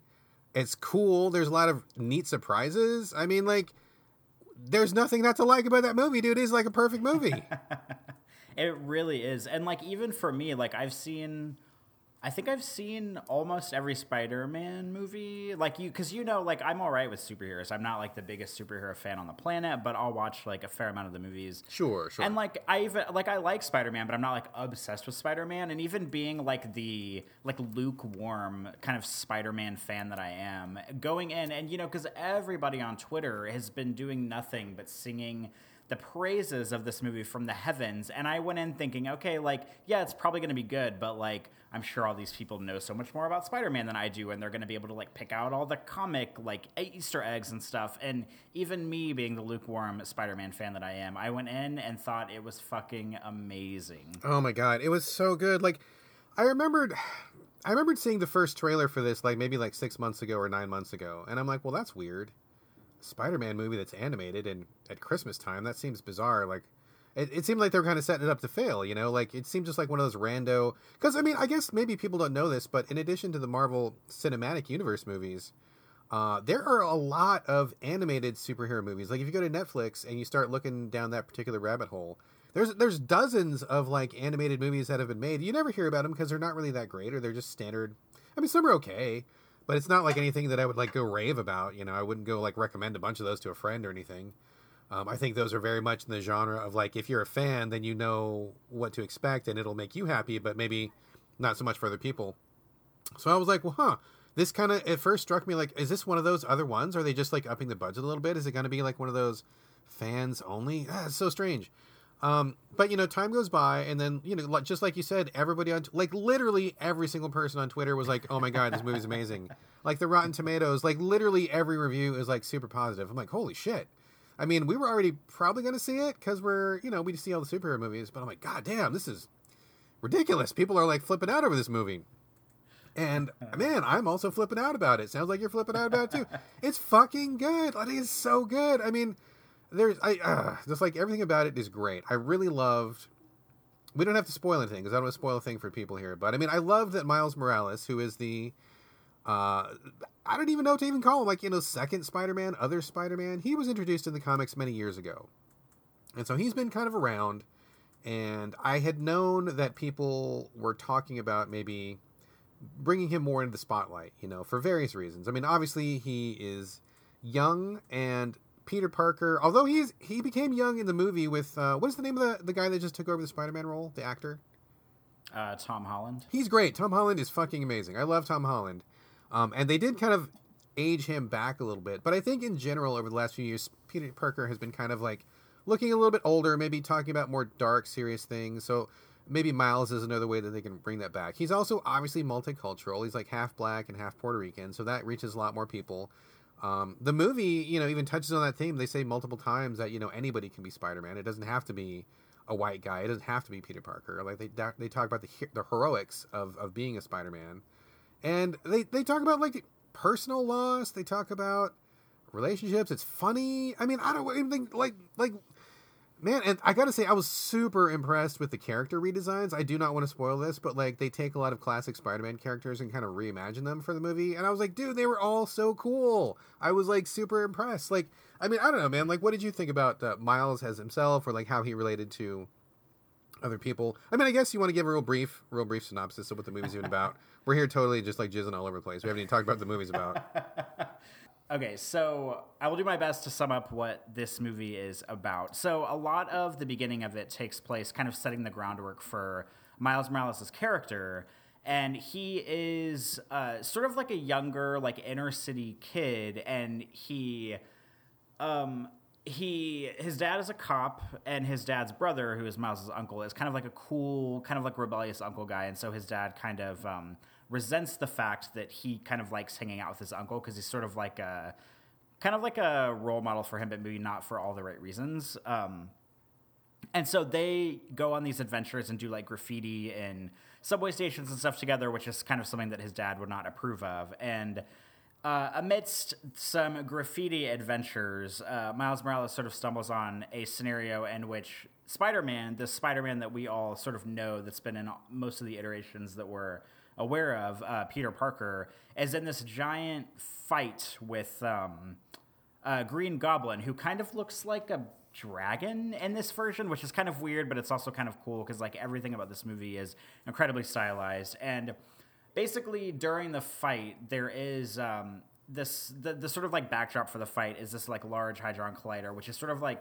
trying to make different like time. It's kind of like a time travel machine, kind of. And it's also blending dimensions too. Yeah. So it's like a time machine, but it's also like pulling different dimensions together. And it, like, a lot of the movie talks about sort of like this idea, that there's, like, parallel universes going on everywhere. And so eventually, for reasons that I will not state, a bunch of, like, different Spider-Men and Spider-Women kind of come together in one central universe that Miles is based in. And so part of the movie is about, like, Miles sort of getting his superpowers and kind of, like, coming of age and learning how to use his superpowers. And then some of it is about all the different spider people kind of coming together in this universe and trying to like, work together and talking a little bit about their backgrounds and eventually trying to, I guess, like, get back to the source of the collider and set all the universes straight and go home. Is that good enough of a description? Yeah, totally. I mean, it kind of sounds hokey, like, when you just hear about it. And before I saw the movie, I'm like, oh, whatever, dimension hopping, like, it just seemed like kind of a cheap way to bring a bunch of stuff together. But I mean, I thought it was actually pretty well done. Like, I thought it was pretty cool. I thought it had a good explanation when they got to it, and seeing the different explanations of, like, there's, like, a Peter Parker in every dimension, and they all, some of them look like very much like what we know in our world, and some of them are pretty different. And it's just interesting that they all have, like, similar arcs and similar motivations, and they all have fairly similar personalities, and that they're all, pretty heroic. I mean, they didn't have a dimension where there was, like, an evil Spider-Man. Maybe there is one, who knows? But but it was great, like, seeing all the different types of Spider-Man, which are, advertised in the posters and stuff, is really cool. I was familiar with a couple of them, and I gotta say, I was shocked to see Peter Porker show up. I mean, he's been in the comics for like, he's from the comics from like the 80s, dude. And like he came back, I mean, totally side story, his own thing, not related to the rest of the Marvel Universe. I was stunned that he actually made an appearance. Like, what the hell? That is crazy. I mean, just the action and the visual style, dude. I mean, as someone who spends a lot of time with visuals, with your photography and the lighting and stuff. I mean, what did you think of the visuals? I thought they were like ridiculous, like so good. I mean, were you like as taken with them as I was? Yeah, I mean, I really was, because what we're so used to seeing in animated movies is, and I think I read like a tweet or like a blog post about this the other day about how like sort of like Disney and Pixar, whenever the first Toy Story came out, it kind of like unknowingly set a standard for kind of like what all like CGI, if you will, or animated movies will look like going forward. And if you think about it, I mean, basically everything that they've put out, like, yeah, they look better now than they did when Toy Story came out, but like they all have the same visual style, which, you know, I guess is neither here nor there. Like, it's fine.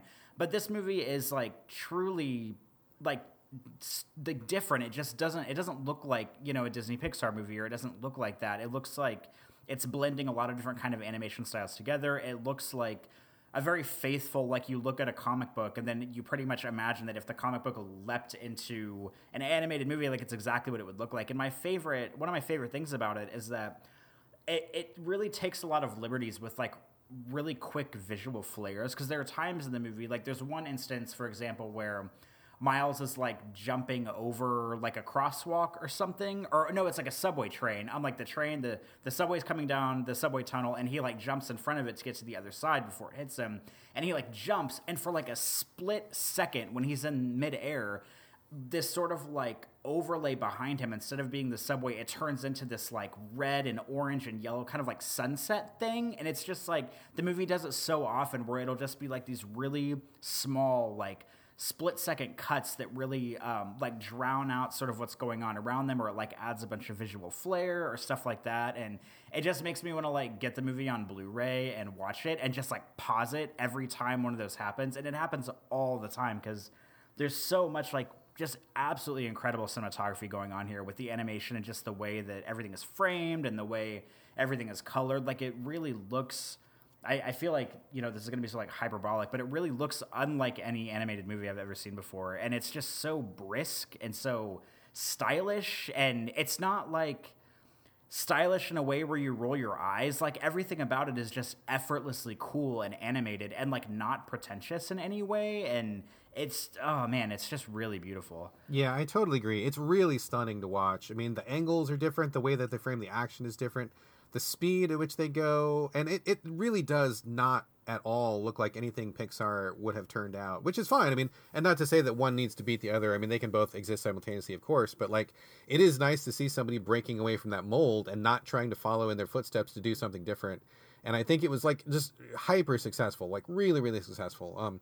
And I just love the story too. I mean, I think it's got a great message. I think Miles is a super likable character. I really like him a lot. And you know, after I saw the movie, I saw tons of people on Twitter who were people of color saying, oh my God, you know, my kids are really excited about Spider-Man now, and they didn't really care before. And, you know, they saw something of themselves up on that screen, and it really did have an impact. And I think that's great. I mean, I think it's wonderful to get more kids into, you know, I mean, you know, superheroes in general, but just, you know, showing something of themselves that they can see, they can like, that they can dress up as Halloween and feel like they own part of that. I mean, that's amazing. I think it's really good.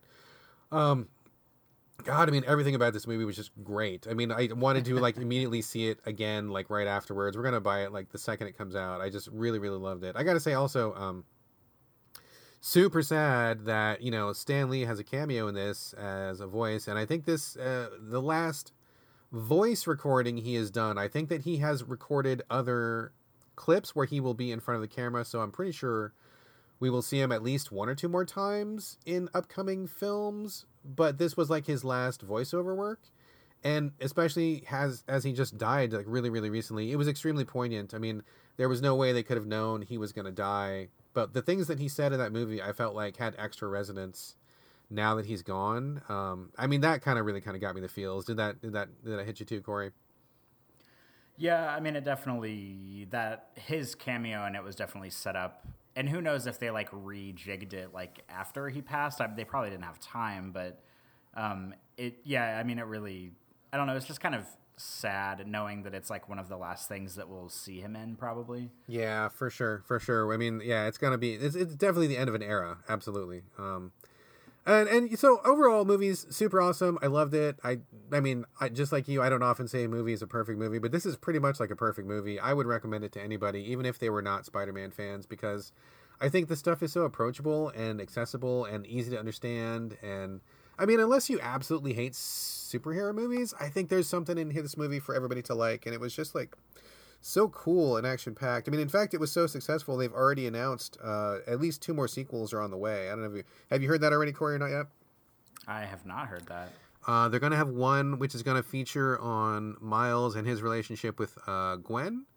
And they're going to have another movie which is going to be just the ladies of the Spider-Verse. And we're going to get at least a couple more Spider people who were not in the film. They've mentioned Jessica Drew, who was like the classic Spider-Woman, and a character named Silk, who I guess she's like an Asian Spider-Woman. I've actually never read any comics with her. I'm not familiar with her, but she's got kind of a following. I guess she gets cosplayed a lot too. So anyway, we can look forward to a couple more films in the Spider-Verse. And there was also some hubbub a couple days ago. I don't know if you caught this on Twitter or not, but people were trying to make it out like, oh, Sony's going to patent this animation and they're gonna fuck their animators and oh, how corporate and sell out. But actually Sony like invented the technology they're using for this animation and they wanted to use it to make more films. So I think that people were really trying to like, you know, like trying to get a narrative going of like big bad corporate crushing artists, but that's actually not true. I mean, these artists wouldn't have created it if not for Sony. So it's weird that people try to spin it that way, but I mean, bottom line, I don't think that this particular animation engine and this style is going anywhere anytime soon. I think we're going to be seeing a lot more of it. And I hope we see a lot more of it. Absolutely. I fucking love this movie. This movie's so fucking good, dude. I love this movie. So good. I saw it whenever I was trying to find a time to go see it with Patrick when we were looking at movie times. I mean, because like nowadays, we probably haven't talked about this on the show, but there's like, whenever you go to the theater, there's a lot of different ways to see a movie, which sounds like a really stupid thing to say, but you have like your standard movie, and then you have like 3D, you have IMAX, you have IMAX 3D, and you have. Do you guys have the Dolby theaters there that have like the incredible sound systems in them? We do, yeah. We've got like all the there's like there's too many options to even go through. Totally. And so we saw this movie last night in just standard, nothing special, no 3D, no IMAX, no Dolby sound, whatever. Because the Dolby theater is probably my favorite way to see a movie, but if IMAX is available, usually I'll go for it. But the weird thing about the Spider-Verse here is like every IMAX showing is at like 10 p.m., which is super weird. But like this movie is so good that I want to go back and see it in like IMAX 3D. And usually I'm like the last person on the planet that wants to put on 3D goggles. But like there's so much going on in this movie that I just can't imagine how like, I mean, it looked incredible already, but just like seeing it in 3D in IMAX, I think would just be, I just might have like an aneurysm right there in the theater. Maybe I shouldn't do this, but I kind of just want to go see it in IMAX 3D now to see like what they do with the animation in 3D. I am not the kind of guy that ever sees a movie twice, but I would totally see this twice. I would totally do that too. I would want to see it in IMAX also. I mean, it looked fucking amazing. I saw it in a general, no frills, it's a screen and a chair kind of a theater, nothing fancy. I would be real interested to see, like, with all the bells and whistles, everything turned up to 11. I mean, that must be just mind blowing. My eyes would just like explode out of my face. It would be nuts. So, okay, I think it's fair to say we both thought the movie was all right. I guess we might recommend it to yeah, it was okay. Yeah. Probably in my top 10. I don't know. Yeah, maybe. All right, okay. Let's stop jerking off Spider-Man. We got to take a break from that. Have you seen any other movies, Corey? Anything else, TV or film related? I have, as a matter of fact. Lay it on me, sir. 2 weekends ago, I almost talked about this last week, but we were running short on time, so I did not. I went and saw the movie Widows with Viola Davis. Have you heard of this? I've heard of it, and I know just the gist. It's something about ladies who are married to criminals, and the criminals either get killed or go to prison or something, and then the ladies take over being criminals. Is that what this movie is? You are very much on the right track. Okay. Yeah, so Widows, and to be honest, I was kind of interested in this movie, but not super interested. But the Rotten Tomatoes score is like in the mid 90s. So I was like, okay, like I was kind of interested before, but now like, okay, it must actually be a good movie. So I want to go see it. It's directed by Steve McQueen, who directed Shame, aka the Michael Fassbender gets his dick out every 5 minutes movie, which is actually a good movie, despite the fact that it's like, have you not heard of this movie? I don't even know what you're talking about. Oh my God. Okay. Let me back up real quick. Back it on up. There's a movie called Shame that came out probably about 4 or 5 years ago, and it is about Michael Fassbender, who is, Magneto and a bunch of other people. He's been in a ton of shit. He is basically like a sex addict in the movie, and it's like about him living, I think he lives in New York, and like his sister kind of unexpectedly comes to visit him and kind of like turns his life upside down a little bit because she like shows up and he has to kind of like take care of her a little bit and sort of like accommodate her being there, but he's also dealing with like a lot of like mental health issues and basically just like being a sex addict. And like this movie could go one of two ways. It could be like a movie that's just like a raunchy sex movie, but it's actually like a really fascinating film. And like the big thing about this movie whenever it came out is that Michael Fassbender does full frontal nudity in it like all the fucking time. Like the first like shot of the movie is him in bed and he's got like sheets over him. So, it's not like it doesn't open with his dick in your face, but it takes about 2 minutes for him to get his dick in your face, and he has like sex with a bunch of people in the movie, and it's very much like that was kind of like the funny thing about the movie when it came out is that it's like, oh well, his dick is out all the time because male full frontal nudity is like not a thing that happens in movies a lot, because the movie industry is predominantly dominated by men, so there's tits out everywhere, but there's not dicks out everywhere. But that was actually a really fascinating movie. It kind of reminded me in a weird way of like if American Psycho were a movie like made for our generation about like sex and not so much about like chainsawing people in half, which it's a weird, maybe a weird like, I don't know, like comparison to make, but I don't know. That's just what I thought whenever I finished seeing it. But that's good. I recommend that movie. He also did 12 Years a Slave, which won a bunch of Oscars. So we're talking about like a high caliber filmmaker here. But Widows is a movie about Viola Davis, her husband, who is played by Liam Neeson in the movie. He sort of like is the lead planner for this group of bank robbers, and it's like these like 5 dudes, I think, and basically they all die on their first or on their not on their first job. They all die like at the beginning of the movie. This isn't a spoiler because it's like what the movie's about. They do like a bank job or something. The police is after them. The car blows up. They all die. This happens in the first like 5 minutes of the movie, and Viola Davis is basically left with, she used to work for like a teachers union, and I think she stopped working because his robberies were like bringing in so much money that basically she was just kind of living this lavish life. So when he dies, she kind of figures out like, shit, what am I going to do? Like, I don't really have anything anymore. And he leaves his like notebook of jobs for her when he dies, sort of like in his will or something. And so the details for the next job that he was going to do are in that notebook. And so she sort of like rounds up all the other widows from the other guys that died. Not all of them, but most of them. And she plans this, she tries to like plan and pull off the next heist. And like none of them are like bank robbers. Like none of the wives were in on anything with the husbands. They just kind of did it, and the wives are trying to live their own lives. And so, like, I wasn't expecting this to be, like, a balls-to-the-wall action movie, because that's, like, not what it's advertised as, and it wasn't that. However, I will say that, like, there is a such thing as, like, a slow burn movie, which I can get really on board with. Like, I would maybe describe Drive with Ryan Gosling as a slow burn movie, and that's one of my favorite movies.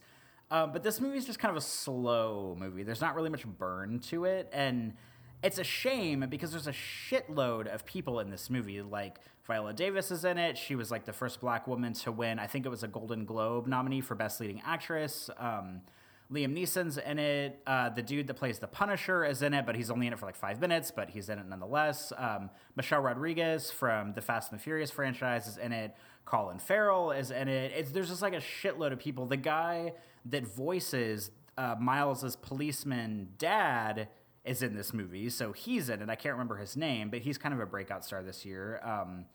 The dude that plays the main character in Get Out is in it. This movie has like everyone in it, and it just like spends way too much time sort of like characterizing, I guess, like the women, which sounds like a really terrible thing for me to say because like I'm basically saying like, oh, these women's lives are not interesting, which is not true.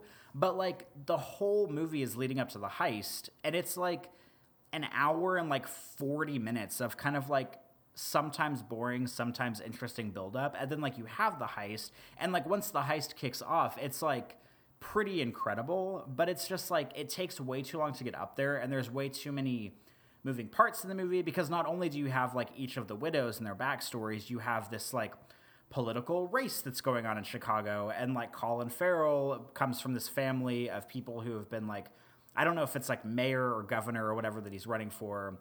And then you have like this other dude who is like he's kind of like the inner city guy who doesn't really know anything about politics, but he's like running for office. And so like they're in a fight against each other, and they're both tangled up with the widows, and like they're kind of in with they relate to the heist a little bit. And there's like a few too many moving parts, and the movie doesn't quite move fast enough. So I'm not sure that I wouldn't recommend it, but I don't know. Like, I'm kind of disappointed because it had like a really high score on Rotten Tomatoes, and everybody was talking about how amazing it was, and I kind of left the theater being like, ugh, like that was kind of a little bit slow and disappointing. But I mean, I guess you win some, you lose some at the theater.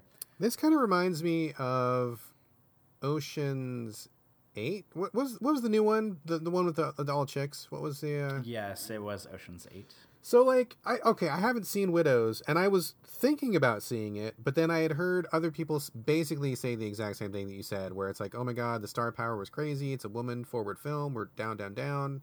And then we saw it, and it was like really boring and slow, and it kind of didn't really take off.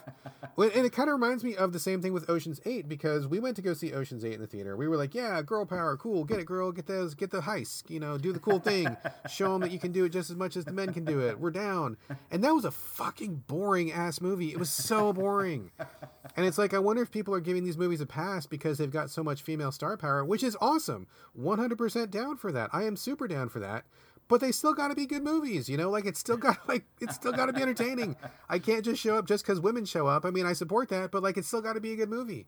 And I wonder if this movie is kind of getting a little bit more hype than it deserves just because of, you know, the female star power in it, and it's a woman focused thing.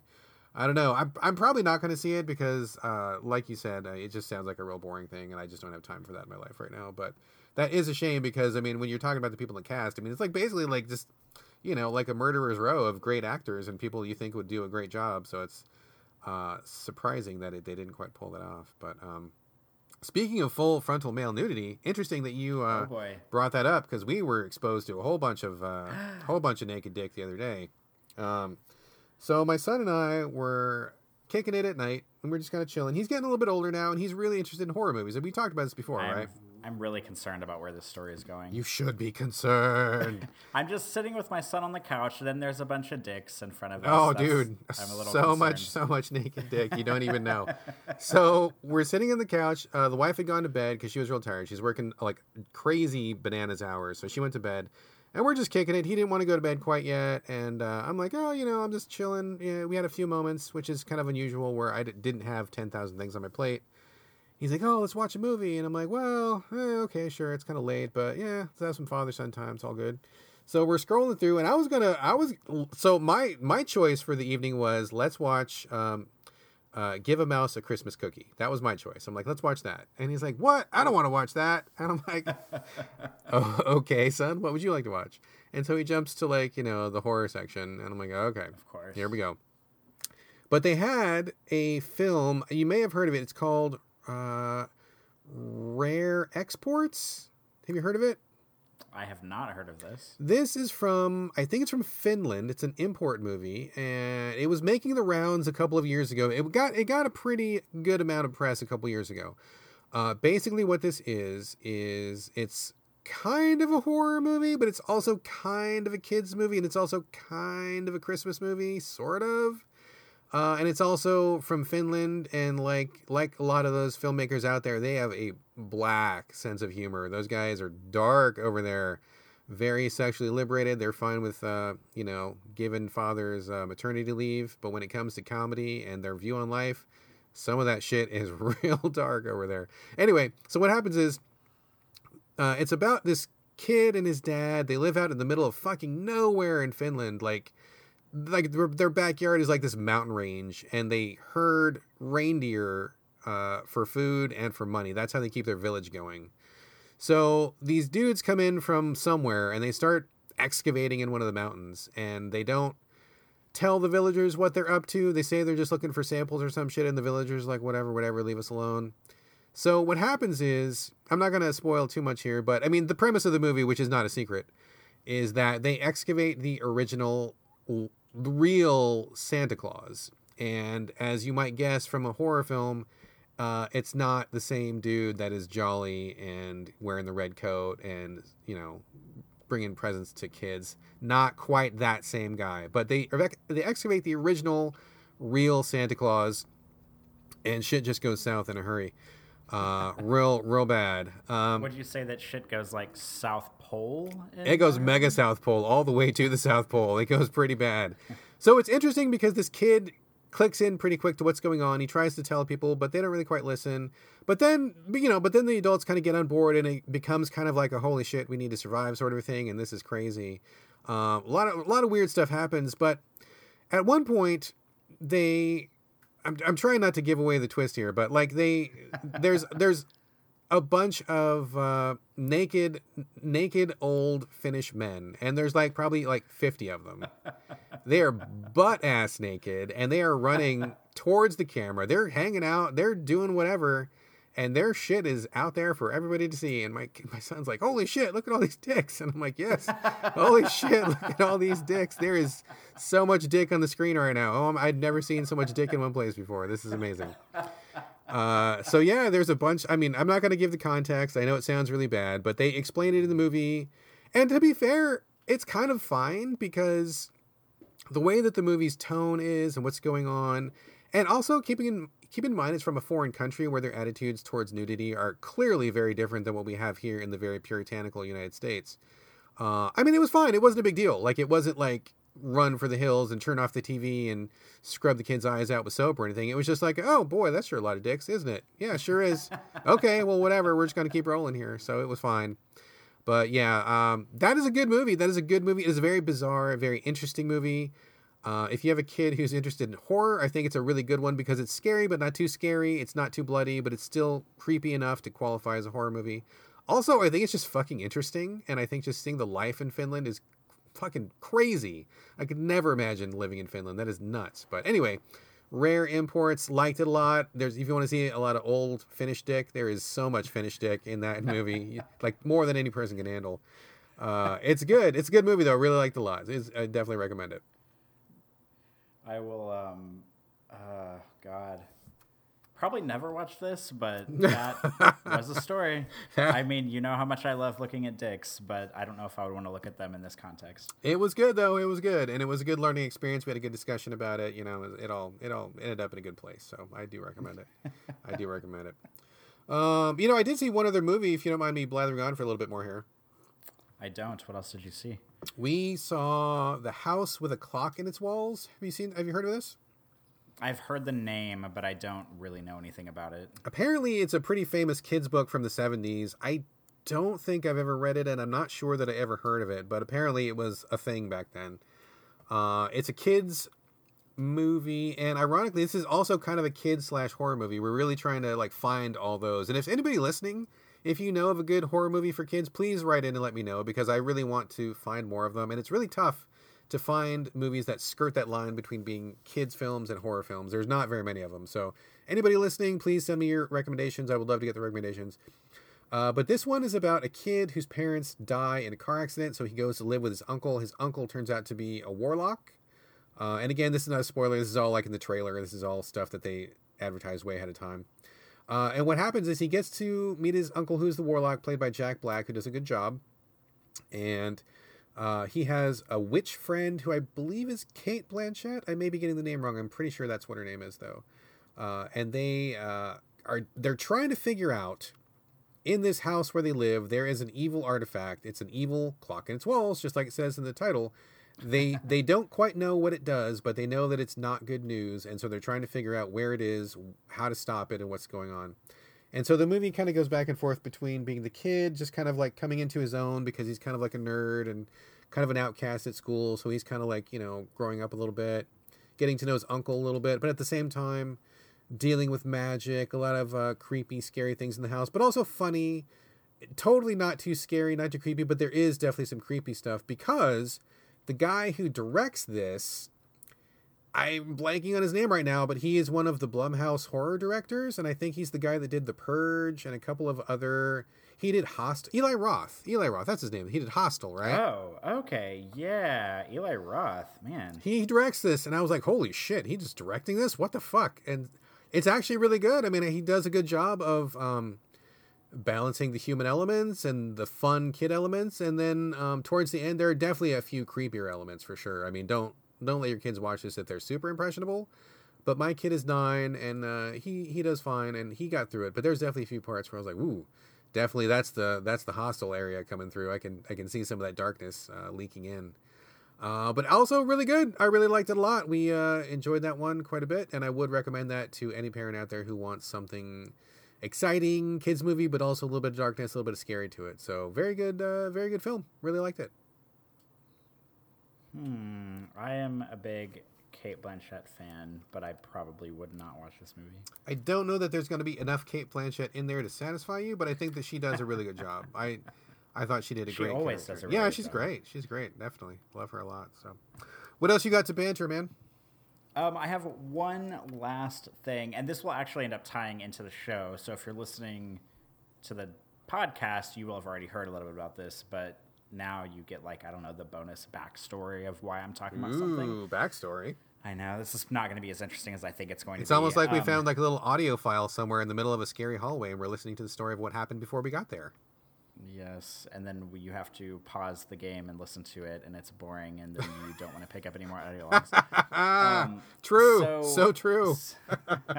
So several weeks ago, I talked about how Patrick had migrated from using Apple iPhones for the past forever over to using Android phones. So he bought like a Google Pixel 3, and that's like his new thing. Well, as it turns out, about 3 years ago, give or take, for Patrick's birthday, I bought him an Apple Watch. So I had never had one, so like I wasn't really interested in one, but I bought it for him because he like had expressed some interest, and it seemed like, kind of, I don't know, like a classy tech gift, to give for a birthday. So I bought him an Apple Watch, and he had been using it up until he switched phones. So as you might expect, an Apple Watch works with Apple phones, but you cannot use it with any other type of phone. So it turns out that I looking back on things, I very selfishly ended up buying myself an Apple Watch because Patrick was like, well, I don't really need it. I can't use it anymore. So like, you can just have it. And I was like, okay, fine. And like, to be frank, I probably would never, ever, ever buy myself an Apple Watch because I'm not really like into the idea of like wearable tech. Like I think it's like maybe cool for some people out there, but it's not something that I would ever like really be interested in.